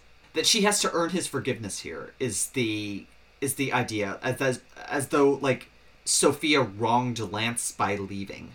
And we're meant to think that that's, like, a justified opinion simply because Lance is a main character, and Sophia, therefore, matters less. And this keeps going on. Like, if you think we're done here, no, he is not done ragging on Sophia. Sophia bit her lip, staring Lance down with an equal amount of emotion. I know I was gone, Lance. That's why I'm here now. This is, like, a perfectly rational response. She's like, Lance, I understand you're angry, but I couldn't fix anything if I didn't come back. You understand that, right? And this is painful for both of them, but Sophia is the one who's taking action here. She's doing the right thing by coming back. She should have called ahead of time. She should have sent a letter or something. She shouldn't have brought her 6-year-old daughter into uncharted territory like this. Mm-hmm. Like, that's definitely a mistake, I would say, on her part, but it's never acknowledged as a mistake. That's not the part that's bad, apparently. Right, like what I was going to say earlier about Rose's reaction, it's not actually that she's mad that Sophia showed up without warning and brought her daughter into this situation. It's that she's mad that Sophia showed up at all. Lance hadn't reached a sobbing level yet, though Keith could sense it is oncoming presence with every stuttering breath. Keith wasn't ready to see the tears, and he was suppressing every urge in his body, telling him to do something. Hug him, hold him, take him away. I'm just reading this in the tone of Don't Let Me Go from Shrek the Musical. Keith wouldn't do any of those. He refused because this was Lance's battle to fight, and Lance was going to fight it as he pleased, alone. But why now? Why not 4 years ago when I was coming out of the closet? Why not 3 years ago when Benji was sick and going through chemo? Why did you even have to leave in the first place? I don't know why Keith doesn't intervene here. Mm-hmm. Because this is like, Lance is clearly losing it at this point. He's about to break down crying. I could get earlier, maybe, Keith having the impression like, okay, I just need to let him say this. But at this point, he's like having a bit of a breakdown. And it seems weird that Keith is just letting this happen. I mean, like, it carries the implication that he thinks the way Lance is talking to Sophia is justified. Which we know later that he does think that. Sophia was red in the face, a mixture of embarrassment, sadness, and slight anger. I know I fucked up, Lance, and I can't take back the past. That's why I'm here now. I'm trying to explain why she's being completely rational here. Yeah. Which I can buy. She's older than Lance and is clearly more mature. But then Lance shoots back. You got pregnant, Sophia, and then you left, ran away because you were scared. You ran away to raise your kid and be stupid. And instead of responding, Lance, I was kicked out. I had no choice. I did the best I could for myself and my daughter, who is your niece, by the way, who you should be acting nicer to. Yeah, I should point out, Sophia was kicked out. We objectively know that. That is true. We don't know this yet, but we find out later on, and there's no reason why Sophia wouldn't point out at this point, I didn't run away, I was kicked out. Like, this is the objective fact. This is the objective truth of the situation. Sophia was kicked out by her father. Right. And if she is not revealing that for some reason, like perhaps she thinks it will escalate the fight if she reveals that card, she doesn't, like, try to steer the conversation away from that either. Mm-hmm. She doesn't react at all to him saying, you ran away because you were scared. This is presumably, like, the first she's hearing of Lance hearing the story that she ran away. Yeah. Why isn't she like, oh my god, you think I ran away voluntarily? If she does not want to explicitly say Dad kicked me out because it would cause a bigger fight, why doesn't she pause here? Why isn't she taken aback by the realization that this is what her little brother believes about the situation? And this is where the vitriol is coming from. Why doesn't she pause to reevaluate and to think, like, oh, that's why he's so angry. I have to find a way to de-escalate this so that I can explain it to him in private what happened. But she instead chooses to escalate the situation. Like, she's completely right with what she says here, but she's still escalating. She says, you don't think I know all of that, Lance? Of course I know it was stupid. I was a teenager. Of course I was stupid. All teenagers are stupid. And Lance replies, but that's not an excuse. Lance cried, jabbing a finger in Sophia's direction. He was truly crying now. Fat alligator tears rolling down his cheeks. That's not what alligator tears means.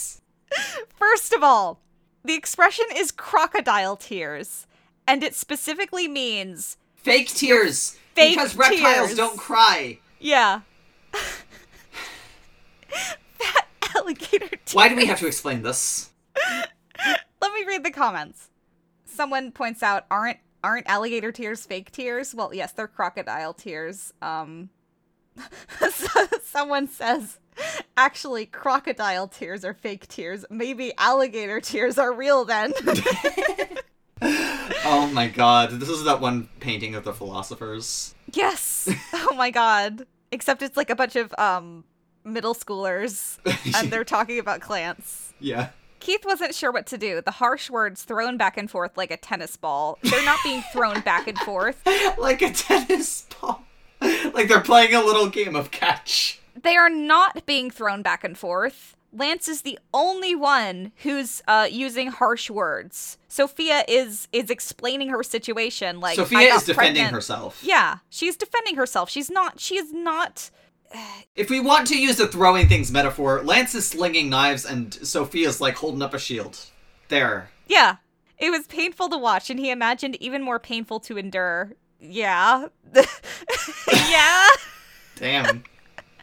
He's a really good detective. But the look on both their faces, the tears under both their eyes, it was equal heartbreak. Oh my god, Lance. Sophia looked ready to push her younger brother. I would if I were her. I would fucking slap that bitch across the face. How fucking dare you? How fucking dare you? How dare you? She is a saint for not like just going off on Lance here. You have no idea what I've been through. I was kicked out. I didn't run away. I didn't have a choice. Yes, I got pregnant, which is something that you did not and will never have to deal with. You will never have to deal with getting pregnant. Mm-hmm. You will never have to be forced to go through what I did. And why are you calling me stupid? My daughter is the best thing that ever happened to me, because she does love her daughter. Like, I am like, there is this righteous anger in... I mean, Lance says you still did it and you can't take that back. Why doesn't she respond like, take what back, my fucking kid? Yeah!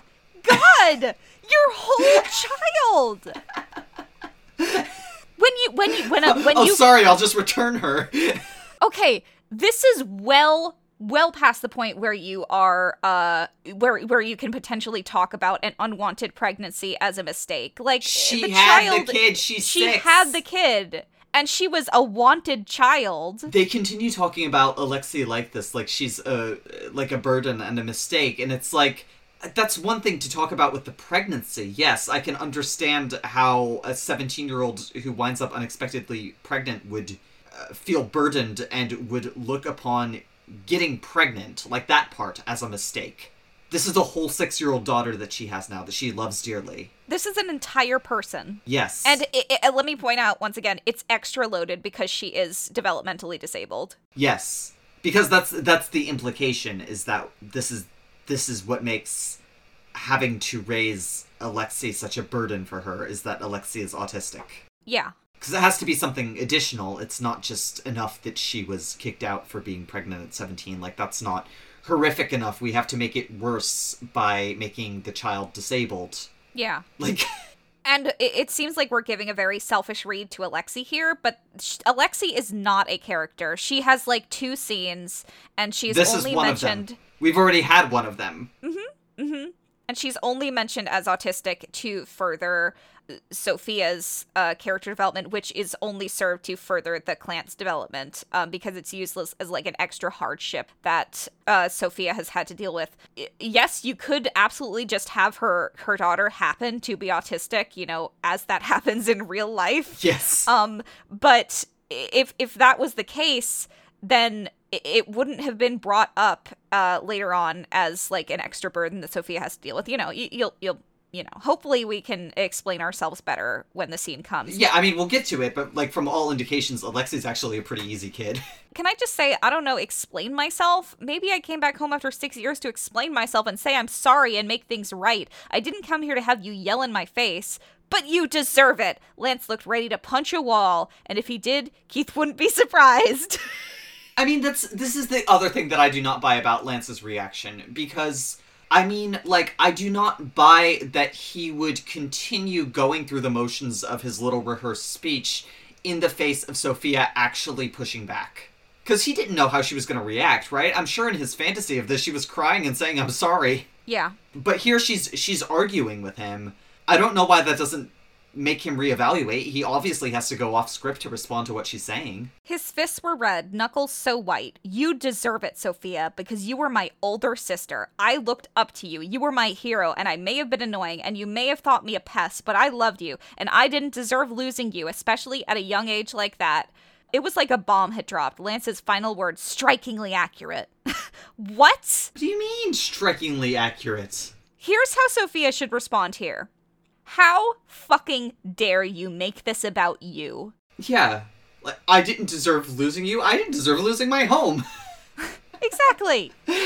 At 17. How dare you? Right, like, this is absurd. Like, I mean, I am fine with Lance saying all these things. It is fine for characters to be wrong and to get in arguments and to say fucked up things to each other. Absolutely. No problem with any of that. I'd be totally cool if, with the scene, if Sophia responded like she had a leg to stand on here, which she absolutely does. None of what he's saying is actually justified. She should be able to shut this down easily by pointing out that, yes, I'm sure it negatively impacted Lance that his older sister up and vanished on him.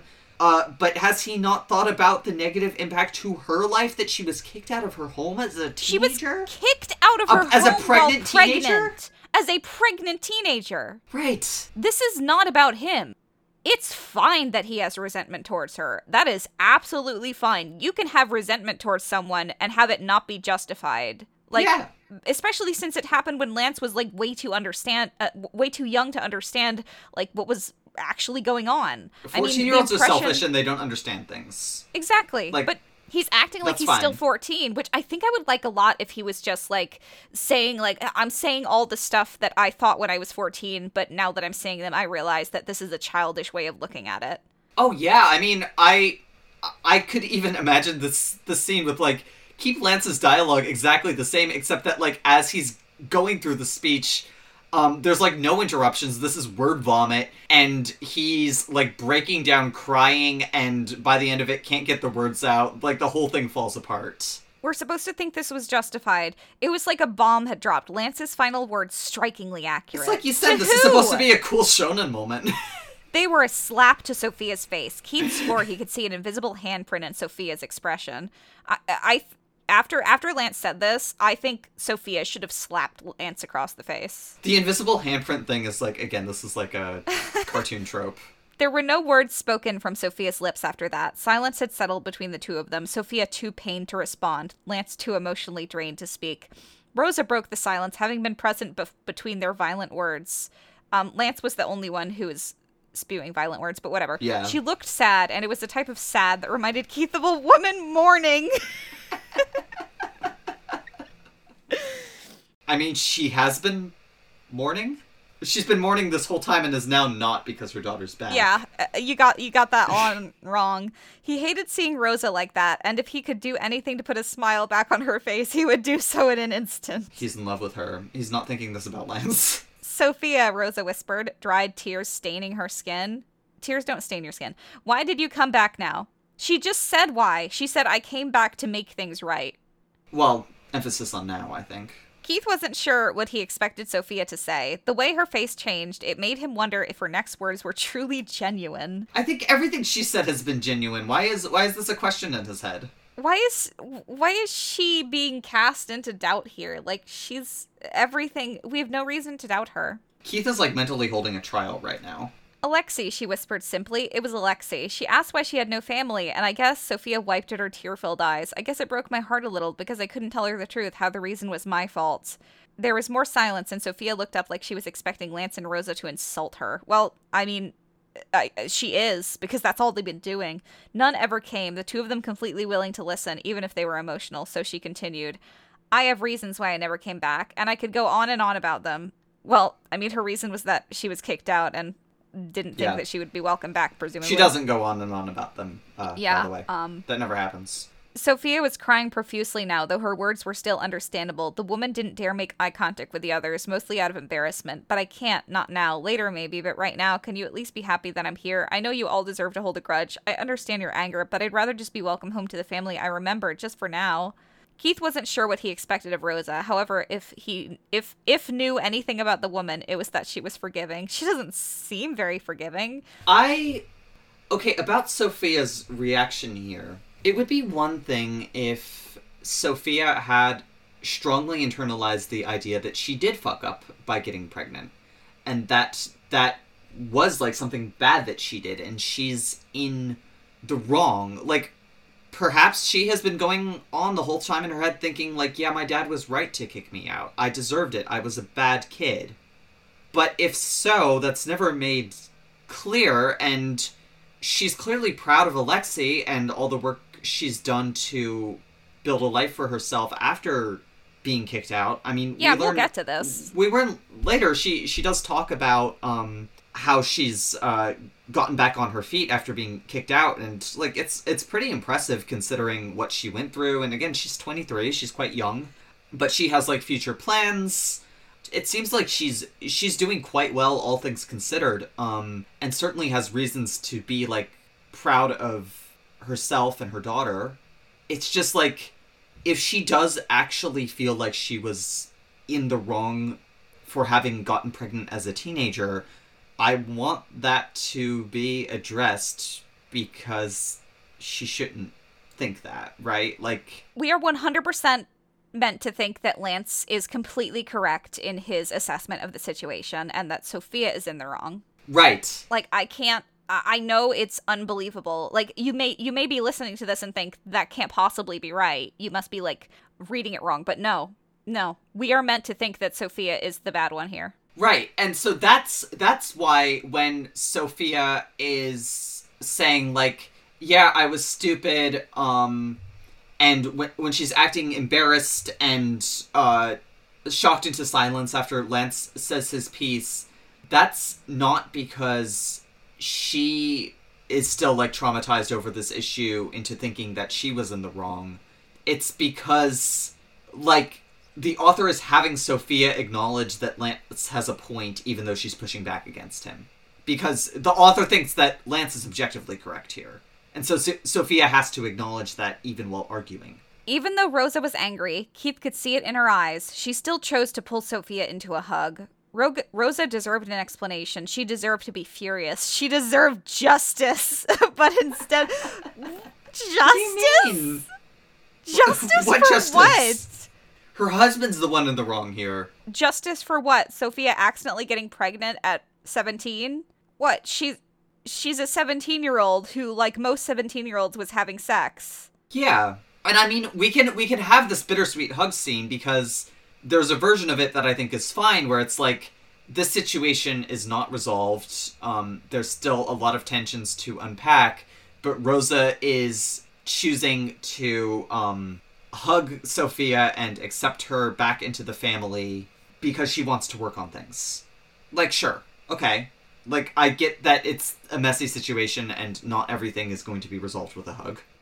I'm thinking maybe I could understand Rosa's anger more if we knew more about the circumstances of Sophia getting pregnant. Like, maybe Rosa was always stressing, remember to be safe, take your birth control, and maybe Sophia just didn't do that or something. But, we never find out anything about Alexi's dad. Also, what if it was like, you were always hanging around with that scumbag boyfriend and I told you to be careful, and like what if it was a situation where she had like a boyfriend who was not approved of by the family for maybe justifiable reasons, and that's where part of the resentment comes from. But we don't know anything about the situation. This could give an explanation for Rosa's, like, alleged constant sex talks. Like, remember to be safe. Yeah, the safe sex talks.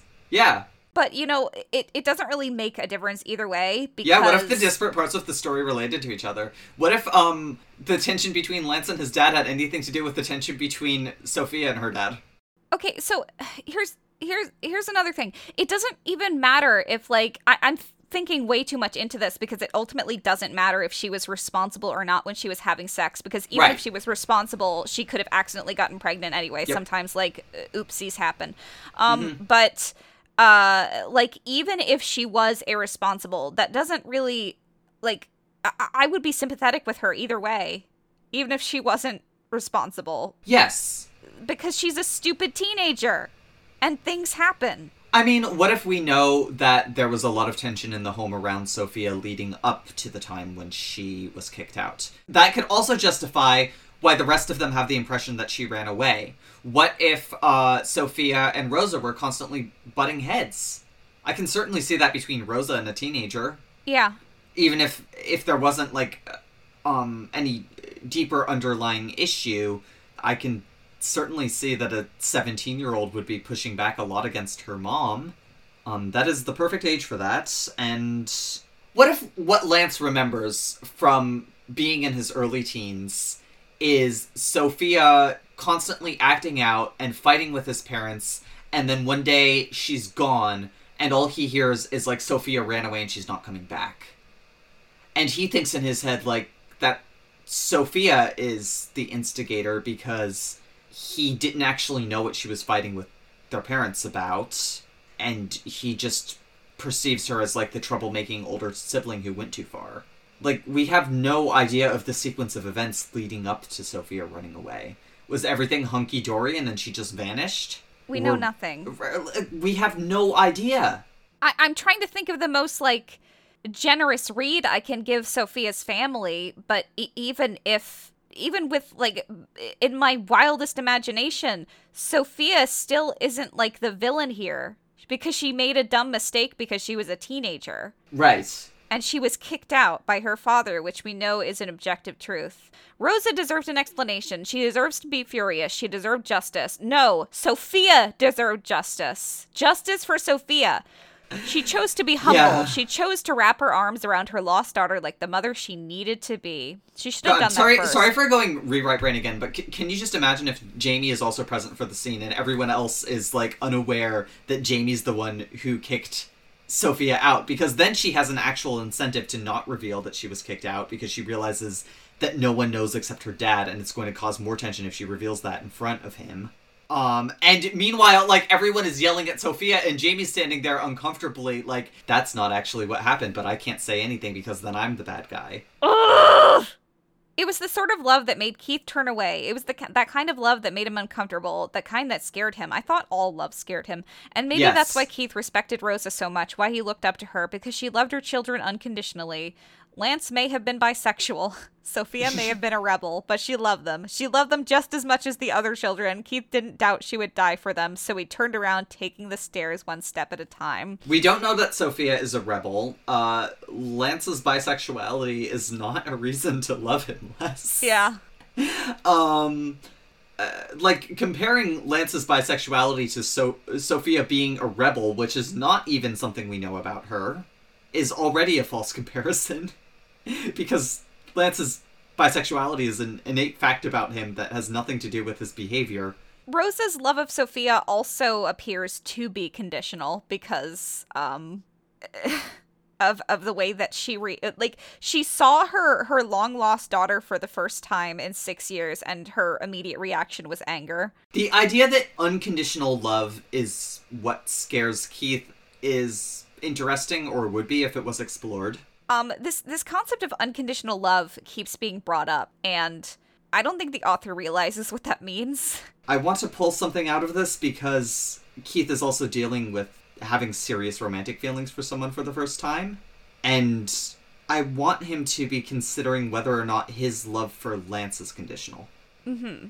Because, I mean, we've gotten the sense that Keith is overwhelmed by his feelings for Lance, which, I mean, from our perspective makes sense because his feelings are extremely rapid onset, and, I mean, we were talking about this before, but he jumped immediately to, like, thinking about marrying this guy, which is alarming because of its intensity, but the idea that what might alarm Keith about it is that, like, this idea that he has no choice in the matter, that he loves Lance no matter what and there's nothing he can do about it, which is scary for him from the perspective that his feelings might be unreciprocated.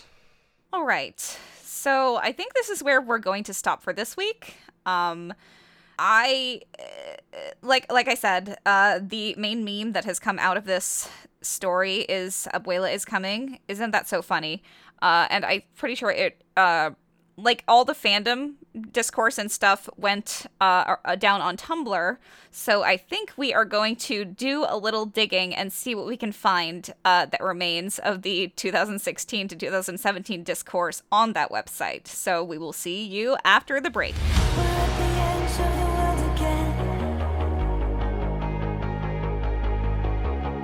Time will never heal the distance. Been here before when we were innocent. Building this modern prison for so long.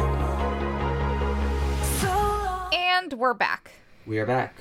So why don't we take a look on Tumblr and see what Dirty Laundry related posts we can find remaining from 2016. But actually, you know, I'm searching Dirty Laundry Clans, and the first thing I see is from one day ago. But anyway, do you want to start with reading a post? Like, maybe we'll go back and forth. I'll find a post to read and you find another one. Because I actually don't know how much is still remaining on here. Yeah, here's a post that I'm just confused by. Yeah. This is from April 26th of last year, so almost exactly a year ago someone posted this. I'm rewatching Voltron, and Lance is so comp-head. And just remembered how baited we were when Voltron was still airing. That was unfucking believable. Yes, I will still complain about Voltron in Lord's Year of 2022. And this is tagged with a bunch of things, including, yes, I'm a Lance McLean Kinney. Yes, I reread Dirty Laundry today. I mean, what do you make of this post? I mean, I kind of wanted to just state outright, we're not, like, trying to make fun of these people, and certainly don't go after any of them, because you are allowed to post whatever stupid shit you want on Tumblr. That's what Tumblr is for. So we're just kind of trying to gauge the fandom by what remains of it on the website where most of this went down. You could find all these posts, I'm sure, by searching the search terms we did, but obviously the point here is not to go after any of these people. It's just to see what people are saying about the story. Yeah. Kind of a snapshot of the takes on this, and we do have a lot of people talking about this from, you know, within the past year or so, including this person who I guess is rewatching Voltron and has tied it back to Dirty Laundry, which has, like, the least possible amount to do with Voltron while still being a Voltron fanfic. Yeah. Barely anything. Right, which, I mean, it just seems weird to me. I get it that this was a big story for the fandom, obviously. It was the most popular fic for this show, but it's also an AU. It has so little to do with canon Voltron that it strikes me as odd that someone would rewatch the show and been like, this should have been like Dirty Laundry, when Dirty Laundry is just something completely different from the show. Like, it's not trying to be the show. I definitely think that there are a lot of bad decisions that the Voltron writers made, obviously. I think... it's just, I guess my issue with this post is that they are rewatching the show and they're mad and they feel like Clance should have been canon, which is all, like, fine. But the one example that they pull that back to is Dirty Laundry, which has so little to do with the show. There's so many other Clance fanfics out there, and there's lots of takes on it that are, like, you know, within the bounds of canon. We read one last week. So, I mean, I guess it just shows, like, the sticking power and influence that this has, because under normal circumstances, just, like, setting its popularity aside, I would think it would be very strange that Dirty Laundry would be like, yeah, this is how I wanted it to go. It's an AU. It kind of makes me want to side with the Voltron writers, which is I don't want to do, because they're kind of like, well, I like Dirty Laundry and I think it should have ended up like Dirty Laundry, therefore we were baited. And I definitely think you could make some arguments that we were baited in some way with Voltron. But I think most of that was kind of in the fandom's head, and a lot of it had to do with the popularity of Dirty Laundry and people, like, overwriting their interpretations of the characters in Voltron with, like, how they are characterized in Dirty Laundry. And they're not actually characterized particularly well in Dirty Laundry either, which makes it extra confusing. This post is from April 18th of this year, so a week ago. Oh, day after my birthday, too, which... I don't like that they posted that so close to... This was your birthday present. So I'm doing this narrative editing course, right? And we have to read a bunch of unpublished books and evaluate them and make connections with other pieces of media we know in this one. I swear. I'm returning this already. I'm sorry, you can take it back to the store. It has so much in common with Dirty Laundry. I just have to say it, but how do I explain to this club of boomers that there's this culturally significant, soul-alterating piece of fanfiction where the same plot is carried out way better? How? Well, you don't, because that's not true. I've been thinking about this for days. I swear. Voltron, VLD, Voltron Legendary Defender, Clance, Dirty Laundry, AO3, fanfiction, Voltron fanfic. I mean, I get it that there are fics that stick with you if you, like, read fanfiction. This being one of them is the part that I'm judging. Like, this sticking with you in any sort of positive way. I mean, I guess it has tropes, but apart from that, it's like, it doesn't even do any of the tropes well. Like, I don't think there's a single aspect of Dirty Laundry that it gets right. It doesn't get the relationship right. This isn't the dynamic between Keith and Lance in the show, and it's also not, like, a natural extrapolation of what that would look like in a lower stakes situation. Mm-hmm. I mean, the reason you recognize connections with, like, some other things is because Dirty Laundry is oops, all tropes. Yeah. So if you recognize similarities with other pieces of media, it's because that's where the author got them from. The thing about stories is that they are made up of tropes. Yeah. And if your story is nothing but tropes, like Dirty Laundry, and I think when we say that... we mean that it's not bringing anything new to the table. Obviously, like, when we talk about tropes, like, I think a lot of people, like, will call a work tropey in a derogatory way, which is very silly because everything is tropey, everything has tropes in it. But although tropes themselves are inherently neutral, there's definitely, like, clever and interesting ways to execute these tropes so that they feel fresh and that so that they're engaging in some way, or at a bare minimum so that they make sense for the characters in the story. And this just kind of shoved a bunch of different tropes into the fanfic with no regard for if they went together, how they would fit together, because a lot of these would honestly work in tandem if there was any work done to tie them together.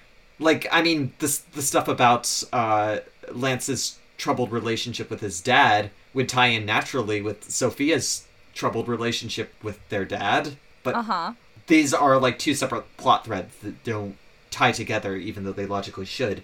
And I think that's what we mean when we say it's all tropes, is that it's like a good story is like a patchwork quilt, right? And this is just the individual pieces of patchwork. Yeah, it's that's not a good the way same. to put it. They're not connected, right? Like, I'm really honing in on the how do I explain to this club of boomers? Like, the only people who don't like dirty laundry are like old boomers who just don't get it. Like, I thought we were millennials, but I think we have to reevaluate now. my parents are boomers. I wonder if they're just like using boomer as like a derogatory way of referring to like someone who's older than me and just doesn't get it, or if they actually mean I'm literally in a narrative editing course with a bunch of boomers, like with a bunch of 60-year-olds. Yeah. I mean, it's probably the former, which makes it funnier. These are probably like some 30-somethings. Like, they're probably realistically talking about older millennials. Okay, so Voltron was neither culturally significant nor soul alterating. So I highly doubt. I mean, it could be soul alterating. I don't think we have a different definition for that, so it can mean whatever the author wants. They say we have to read a bunch of unpublished books and devalue them. So that could, whatever that means, maybe it could make sense. I'm not sure this person should be evaluating books quite yet. I think like maybe there's a couple steps we have to go through first. Here's one from...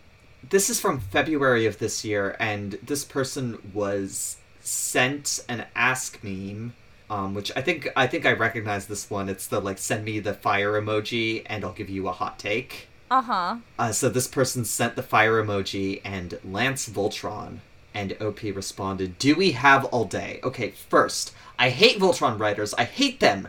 This is a children's cartoon, and I watched it when I was a child, basically. So, before anyone asks why I care so much, this is why. Voltron was, like, supposed to be unlikely heroes, whatever, but then it became the Keith and traumatized Shiro show, and its eye roll emoji, specifically the later seasons, with showing a hint of possible Lance development.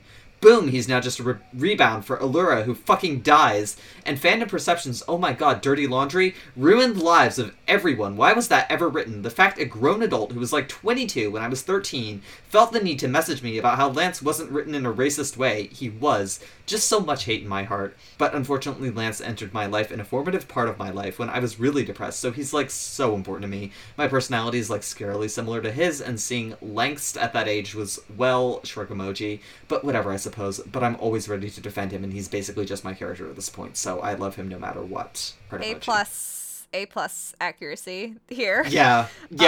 I just wanted to include this as like a little shout out to this person. I agree with pretty much all of that. Yeah. The point they highlight with how they were like 13 in this fandom, and having like grown adults nearly twice their age push back against them saying that a fanfic was racist. And I mean, this certainly isn't unique to Dirty Laundry. This is a fandom culture problem, right? But I just think this is a real good example of it. There's like a much bigger push to defend the author of this fanfiction than to look out for any of the fans who might have been negatively impacted by it. And like the situation OP is describing is being like 13 years old and saying, hey, I think this fanfic might be racist. And like someone has to jump down their throat about it, defending the author. But that's not even like saying that you wrote something racist isn't a knock against the author as a person. I mean, we've been saying this about this story, but I don't think the author consciously intended to be racist. I think we can say pretty definitively that the author did not sit down and say, today I will be racist. Yeah. This is stuff that happened because of the author's unconscious biases. Yeah. And it's something that should be pointed out, because that's the only way they will learn from and change those biases. Like, they don't need to be protected from that criticism. Yeah. And that's a real problem with fanfiction, is that the urge is to protect authors from criticism.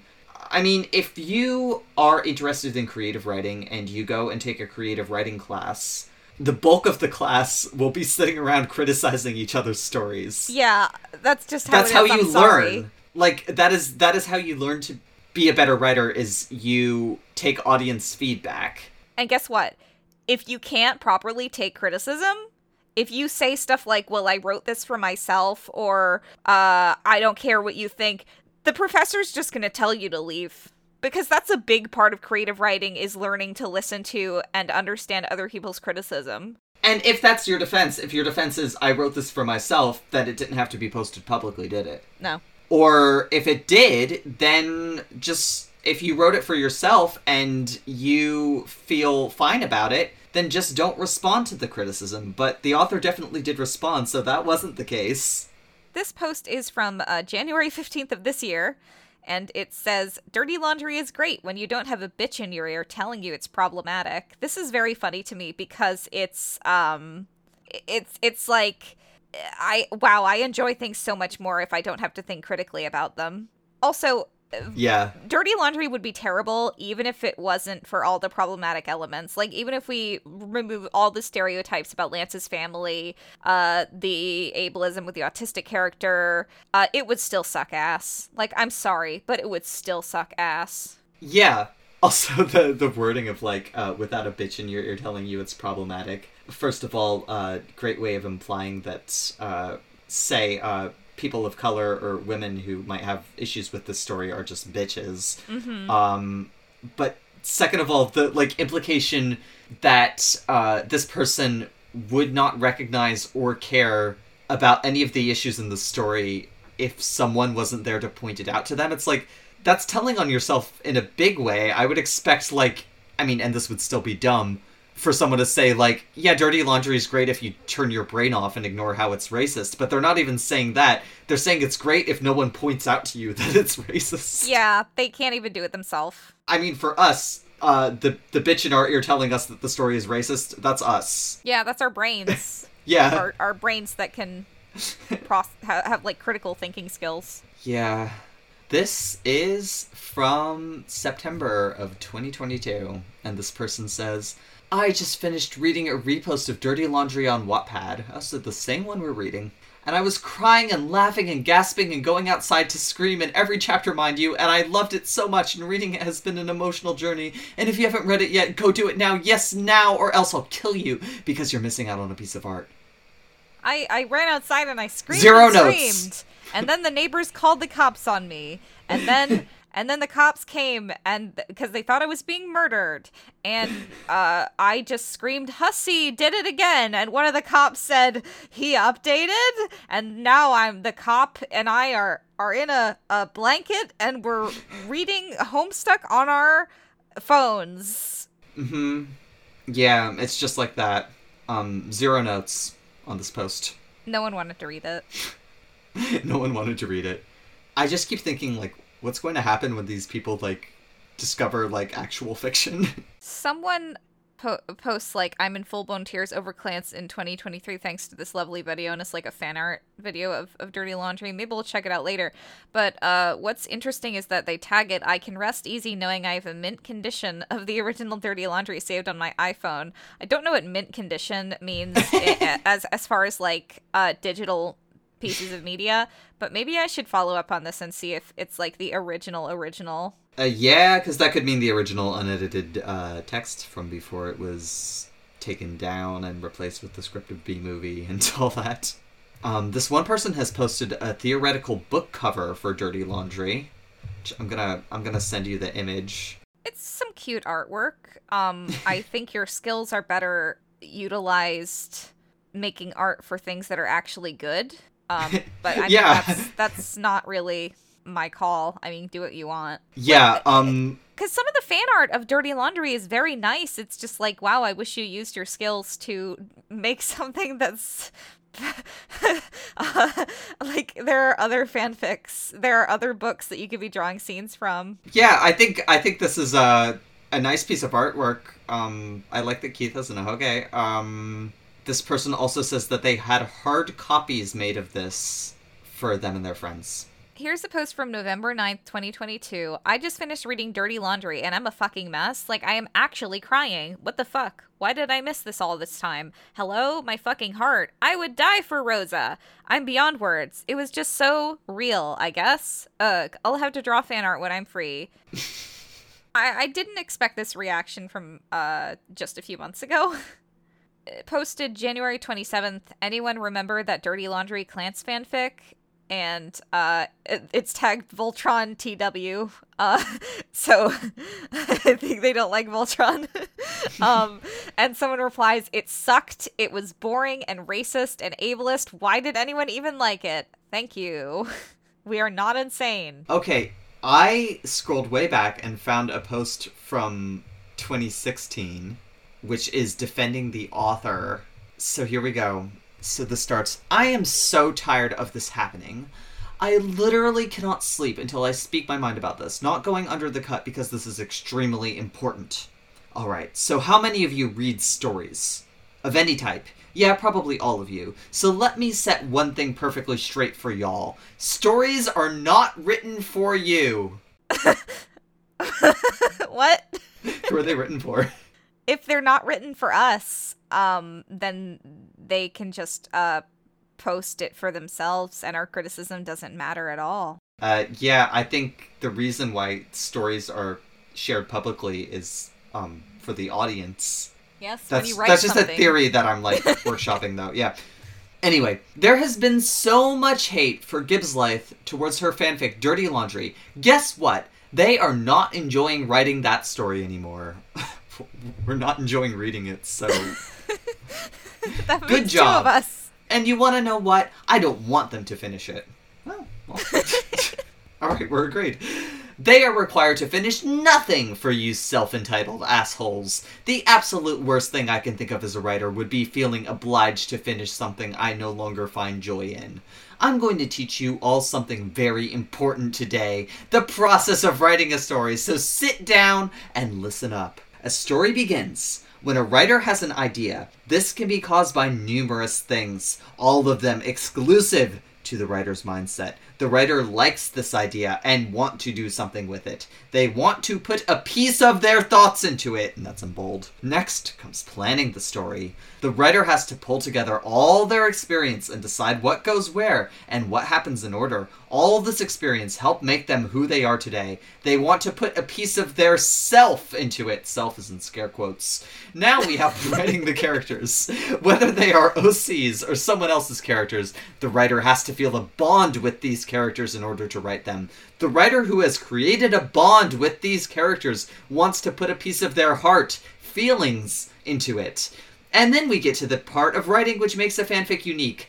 Detail. Detail doesn't just include environment and clothes. It includes the thoughts of the writer and how the writer wishes to portray the characters. Headcanons, anyone? Detail in this sense comes from a person's personality and their innermost thoughts. By filling in their own sense of detail, a writer wants to put a piece of their soul into it. Writing itself takes an extremely long time. Anywhere from twice as long to 10 times or longer than it takes from one person to read it. By spending this time, the writer wants to put a piece of their life into it. It takes By longer choosing to write to something? put their work on display, a writer wants to put a piece of their pride into it. So what happens when you criticize someone negatively on their work? You are taking part of their thoughts and throwing them against a wall. You are taking part of their self and crushing it under your shoes. You are taking a part of their heart and throwing it into a fire. You are taking a piece of the writer's soul and tearing it in fucking half. You are taking the part of their life they gave up for this and piercing it with a hot iron bar. You are taking their pride and, like the sick animal you are, dragging it through the mud. I don't care if their headcanons offend you or don't align with yours. I don't care if you thought the story was weak or the characters seemed OOC to you. I don't even care if you think they didn't spend enough time thinking this through. It was not written for you. If you don't like it, don't read it. You have free will, just like the author does. If the writer thinks Naruto's hair is dyed, so what? If they think Rukia is hollow, who cares? If they think that DBZ characters are all lanterns, that is none of your business. Either respect their ideas, or get your ass out the door and far away from them. Reading a story someone has crafted is a privilege, like driving a car. It's a privilege, but if you don't want to, then don't. The writer has decided to share something that is literally a piece of them. It is an honor that you are allowed to read this, you filthy piece of swine. You deserve it. You deserve nothing. You are not entitled to reading other people's stories. Stop thinking you are. To end this, Gibbs Life and every other writer out there, have fun with your stories. If you're no longer having fun, don't force yourself to finish it. You owe nobody anything. You are not obligated to do anything with your stories. They are yours. TLDR, stories are not written for you. You simply have the privilege of reading them. Wow. This is 30 notes. For all of that. Anything interesting in the notes? Let me see. You piece of swine. You piece of swine. OP reblogged their own post and added it to it. Let me see what they added. Reblogging this now, morning, and adding, please reblog this / spread the word. This isn't just about the specific fanfiction. This is about any piece of work anyone has ever written. As a writer, this is extremely important to me. I personally had stopped posting any of my writing works for this exact reason. It was honestly one of the worst parts of my life as a writer. Please don't make it like that for other writers. Please support their choices. Back to what we were saying, this is part of being a writer is dealing with audience feedback and criticism.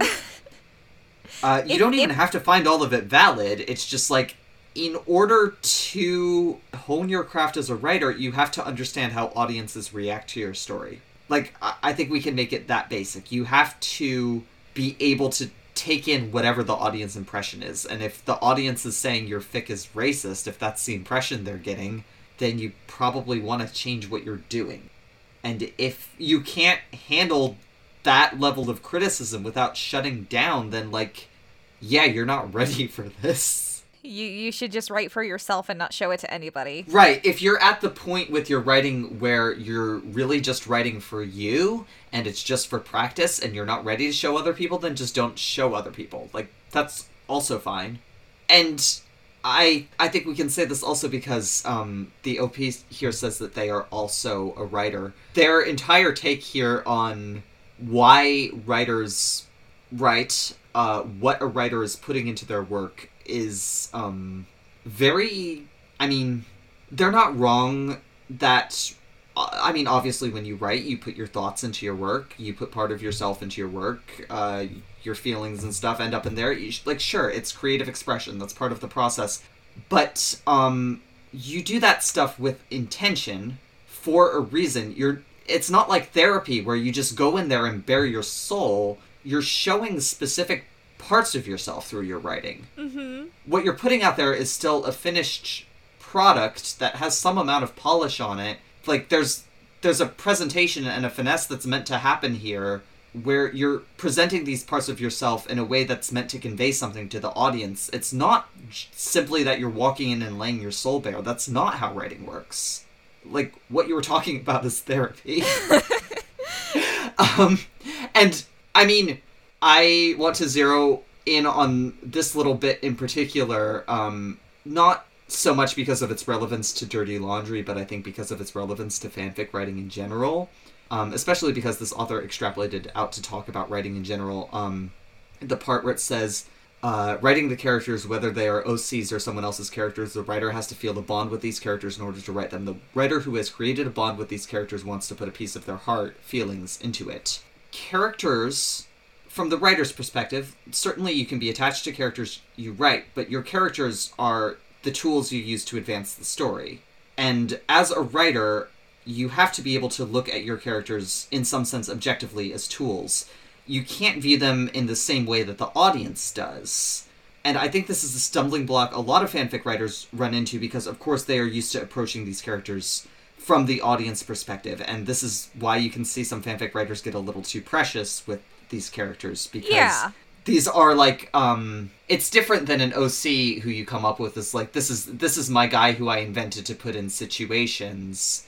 And you're viewing him more as a narrative tool to advance the story. Like, Keith and Lance in Voltron, like, the author already has an attachment to these characters before she began writing about them. And that's fine, but when you step into the driver's seat, like, as the writer of this story now, you're now in charge of writing these two guys. You have to be a little bit more objective and recognize that these two are tools that you are using to tell a story. And I think a lot of the problems that we run into with how Keith and Lance are characterized stem from the author being too precious about them. Like, these are her blorbos. She gets them mixed up sometimes. Yeah. We all do this, mixing up your kids' names. It happens. Mm-hmm. Yeah, and neither of them really have clearly defined characters because I don't think the author has a clearly defined sense of either of these guys other than that these are both characters that she likes. Yeah. If you approach them more from like, okay, what is their narrative function in the story, I think the stuff would become a lot more apparent. But this is a problem that happens a lot in fanfiction writing where authors don't know how to disengage to the extent that you have to when you're writing. You can't let the characters be real to you in the same way that they need to be for the audience. Can I read this post from December 31st, 2021? Yes. Remember that one time in 2016, a white teenager wrote a super good fanfic featuring POC characters, that is, people of color characters. I'm just gonna keep I already saying don't this. remember this. Continue. And a, yeah, a super good fic, don't remember. Featuring people of color characters and a neurodivergent character, both portrayed accurately, and then white neurotypical people got offended because the autistic character had sensory issues, parentheses, question mark, question mark, question mark, question mark, question mark, end parentheses, and the person of color people who spoke Spanish danced to a popular Spanish song, question mark, question mark, question mark, question mark, and then upon them listening to criticism, and saying they were going to rewrite the story and fix the issues, the same white neurotypical people decided to harass them and then tell them go kill themselves, question mark, question mark, question mark, question mark. And because of that, one of the honest best fanfics to ever be written now is no longer readable on AO3. Like, WTF was that, bros? All right, this is revisionist history. Oh, man. This is extremely revisionist. All right, so first of all, super good fanfic allegations aside, whether or not the... Dirty Laundry is definitely beating the good fanfic allegations. Whether or not the neurodivergent characters, I definitely can't speak for whether or not the people of color characters, as this person calls them, are portrayed accurately.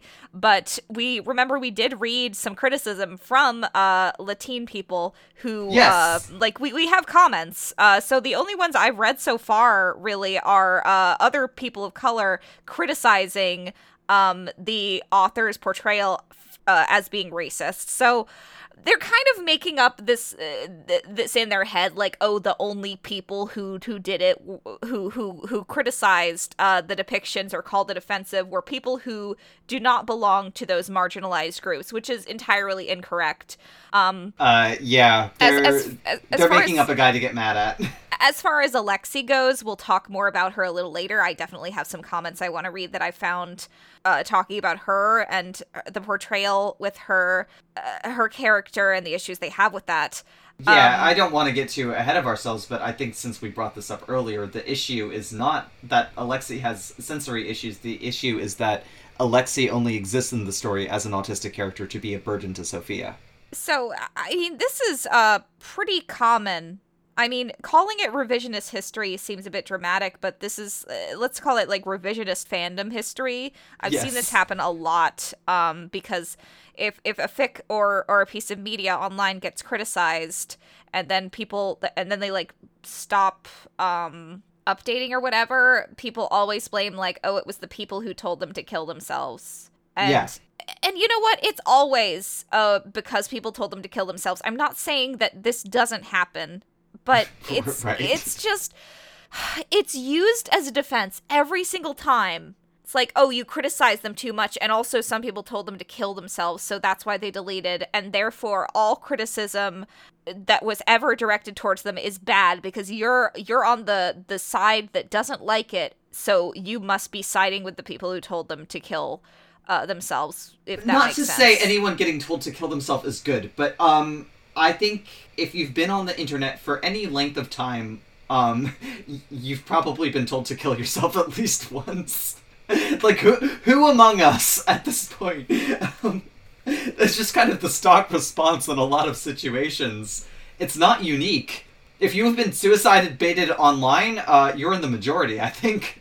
Telling someone to kill themselves is not a death threat, by the way. Right. Yeah, not a death threat. But yeah, I guess keep this in mind for a little later. I mean, the meanest comment we found was that one that said, like, fucking white people, which was not even mean. That person was just mad for justifiable reasons. They said fucking for emphasis. Yeah. Like, you have to be extremely thin-skinned to take that, like, as hate. Yeah, they said, like, you fucking white people thrusting your stereotypes upon us. Do yourself a favor and do everyone a favor and delete the fanfic.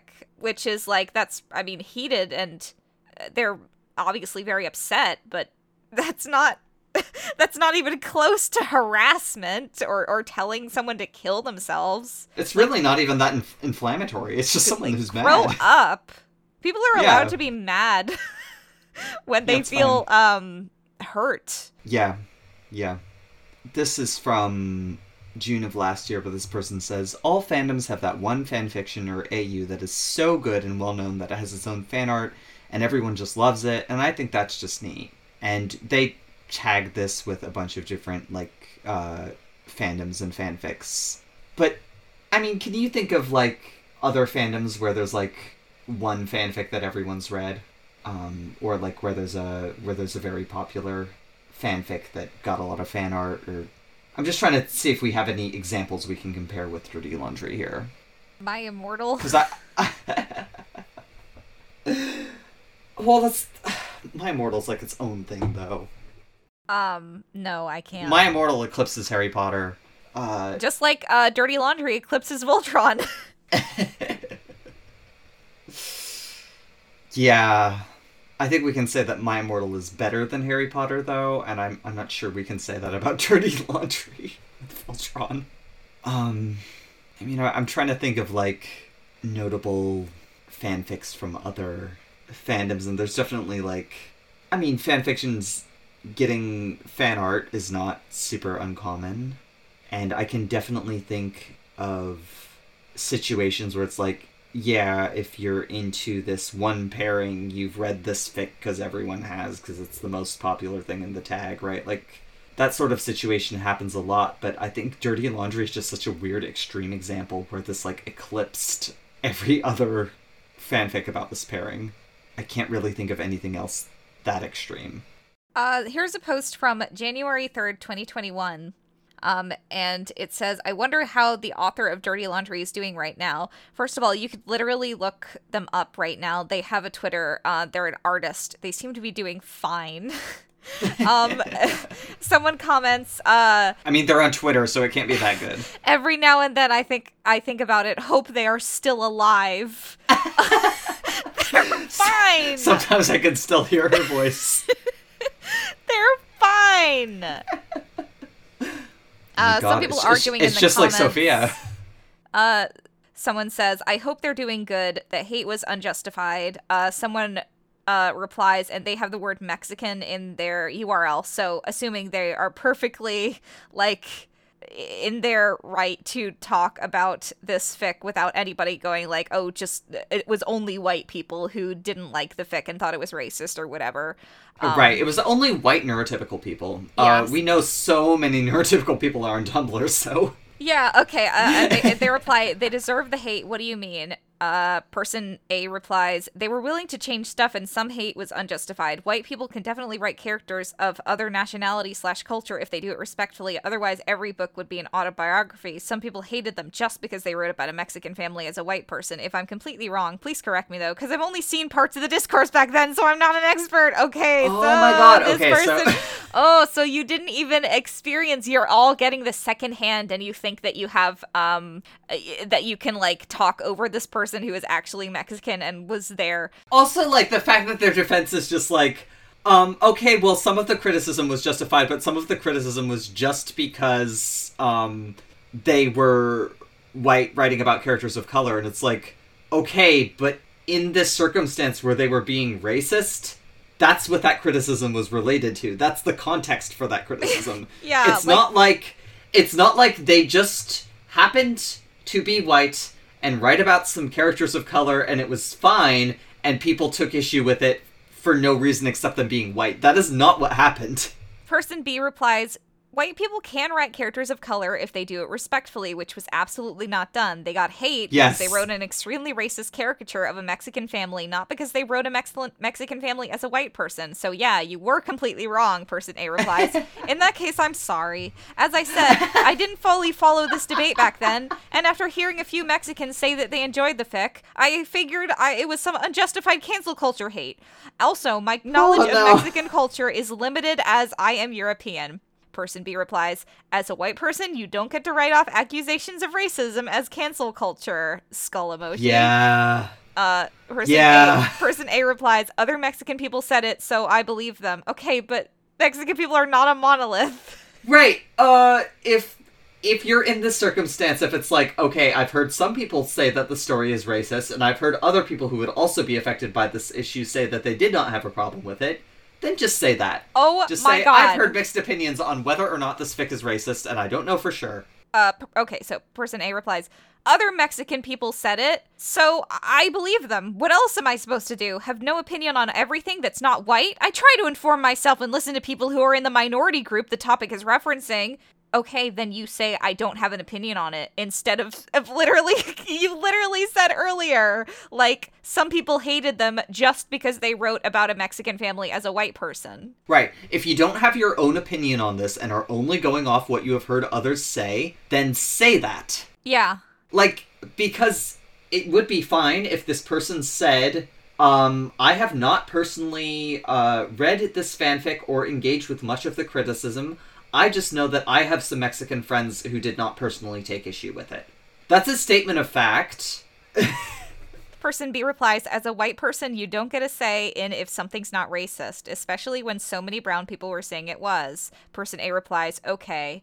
Person C replies to person B, hey, while I understand the feelings that went into that, educating people can be done in a kinder, less condescending tone. Person A apologized multiple times and said they were willing to learn why it was seen as racist. When you phrase an argument that aggressively, it makes people feel attacked and defensive. It's not aggressive. Absolutely nothing about what they replied was aggressive at all. At fucking all. This is literally just, I see a person of color, arguing and I disagree with them, so I'm gonna say that they're aggressive. Yeah.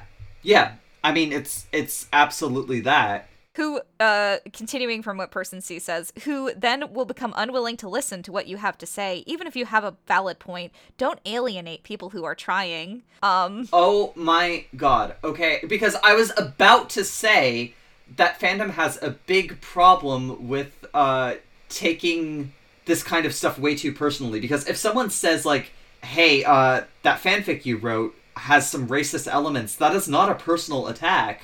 That's a criticism of something you made, but not a direct attack on you, unless you think that, like, an inherent part of yourself is that you're racist. If you're like, I did not set out to be racist, and that was unintentional, and this fic reflects poorly on me because I don't want to be like that, then fix your goddamn story. Person B replies, first thing you gotta know is that I don't owe racist people kindness, even if they apologize. Yes. Person C replies, they never acted in a racist way, they just didn't know full facts. Stating an opinion that something was not racist as a white person is itself racist, because you are talking over... Like, does this really need to be explained? Someone saying that something you did is racist is not calling you a meanie. Like... They never acted in a racist way. They just didn't know the full facts. If they didn't know the full facts, they could have just said so, and they could have stepped out of the... They didn't need to comment. Racism does not require conscious malicious intent. Having a strong stance on things is good, but accusing people who don't know better immediately of being racist is not going to make you morally superior. You're just going to lose any kind of support you may have had in the beginning. Person B replies... You cannot know any better and be racist. That's the fucking point. Person B replies... It's not moral superiority, it's a fact that writing off accusations of racism as cancel culture, especially as a white person, is racist in itself. Telling me, a Mexican person, that my anger over this is just moral superiority is racist. People who don't know better are still racist, even if they decide to not be anti-racist because a POC was rude to them. They were never truly interested in learning. This person is being so nice. Yeah, this is, like... I mean, I can't believe that they're being characterized as aggressive over this, but it is, like, unbelievable because they are being so level-headed about this while dealing with this absolute bullshit. Oh my god, this just keeps going on. Oh my god, how long? I mean, this is like the core of the problem. It's not just a fandom problem, but you see it all the time in fandom, is that these people take, any, like, hey, you did something racist comment as, like, a personal attack. This person is being so nice. In this tag, I keep seeing people talking about heat waves, which is, I guess, a Minecraft fic. And they're I just thought it was about the Glass Animals album. And they're like, I have no interest. I guess it's the song, the album's Dreamland. Yeah, everyone's saying Heat Waves is the dirty laundry of MCYT. All I'm saying is if Heat Waves is MCYT's version of Dirty Laundry, when will it be taken over with the B-movie script? Is Heat Waves the new Dirty Laundry? This is all people are talking about in 2021. I mean, is this fanfic really racist? Because I guess that would make it the new Dirty Laundry. It's gotten to the point where it's like... I mean, it's Minecraft YouTubers or something, right? Yeah. So, yeah, it's probably very racist.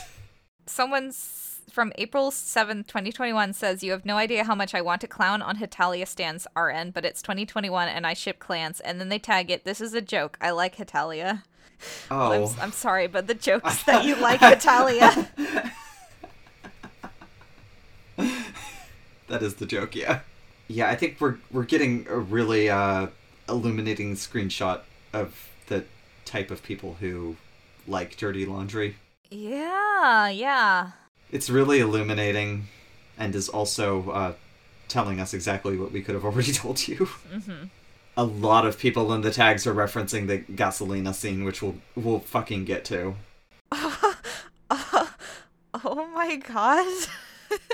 Look at this. Oh my god.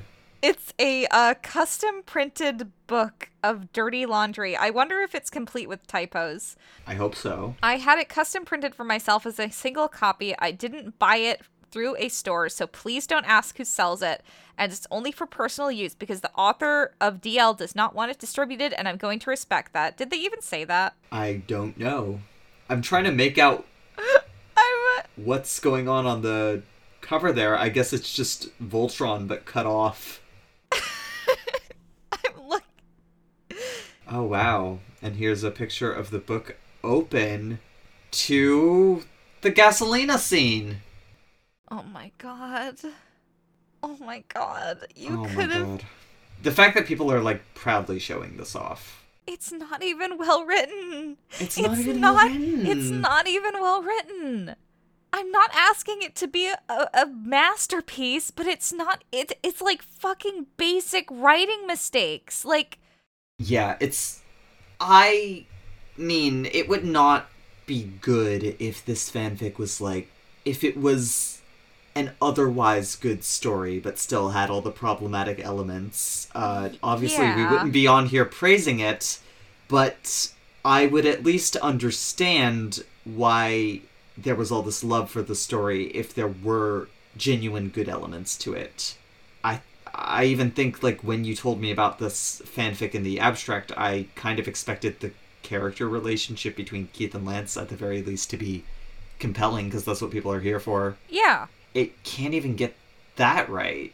In, like, a weird way, where it doesn't carry over the same dynamic that exists between them in Voltron Season 1, which would have worked fine as a starting point for them here, but that's just not what it is. And it can't work out what it wants the dynamic between the two of them to be, because it starts off as fake dating and then turns into mutual pining, and then they kiss, like, barely halfway through the story, and we're still expected to think it's mutual pining, even though, like, obviously that's been resolved because they kissed. A lot of people upset that the author deleted Dirty Laundry. Like, they're getting upset for nothing. Like, guys, this fic was everywhere. I like this post, this person, this is from 2017, but this person says, you know you are fucked up when you heard Gasolina, and you know all the fucking lyrics, even if you don't like that kind of music. Yeah, it was playing on the radio constantly, like 2005. Yeah. Though I guess this person's probably too young to remember that. We're getting progressively stupider takes as we scroll back to 2016. This person. I was just listening to Gasolina and realized I hadn't read Dirty Laundry in ages, so I looked it up and I've missed drama? Like, what in the living hell happened? I'm so upset for the author. That fic was truly incredible, and I'm just so shocked that people hated on them. I'm surprised about how much finding this all out actually really hurt. Like, I'm actually heartbroken. Why do people have to crush greatness? P.S. What a fucking power move to replace it with the B-movie script before deleting it, though. You weren't there. Like, revisionist history. All of the sympathy for the author and none of the sympathy for the people who were actually hurt, like expressed being hurt by the story. Yeah. They just get called aggressive and told to fuck off, basically. Right. But this is why fandom spaces are so often, like, perceived as hostile to fans of color. It's because this shit happens all the time. Like, I don't want to, like, talk too much about this because obviously, like, we don't directly experience that. Both of us are white, but I think it's something we've both definitely observed, and this is just like, ugh. It's kind of like textbok here. Like, the person just being like, hey, you don't get to decide what is or what isn't racist if you're white, and them replying, sorry, I didn't know, and then being like, well, you can still be racist without intending to. Without and knowing, right. Yeah, and then someone replying like, hey, could you not be so aggressive? You know, and feigning it as, like, concern for the person, like, oh, no one's ever going to listen to you if you use that tone. Yeah. All right. Do you want to stop here? Oh, I think we should probably wrap it up. Yeah. So, that is going to be all for this week. Thank you so much for listening. Check us out on Twitter or Tumblr at Literary Demerit. We upload new episodes on Fridays. You can find us on Patreon or wherever you download podcasts. Thanks so much to The Birthday Massacre and Metropolis Records for the use of their song Counterpain. You can find them on Bandcamp, Spotify, and Apple Music. And remember, we don't own anything. All credit to the original owners!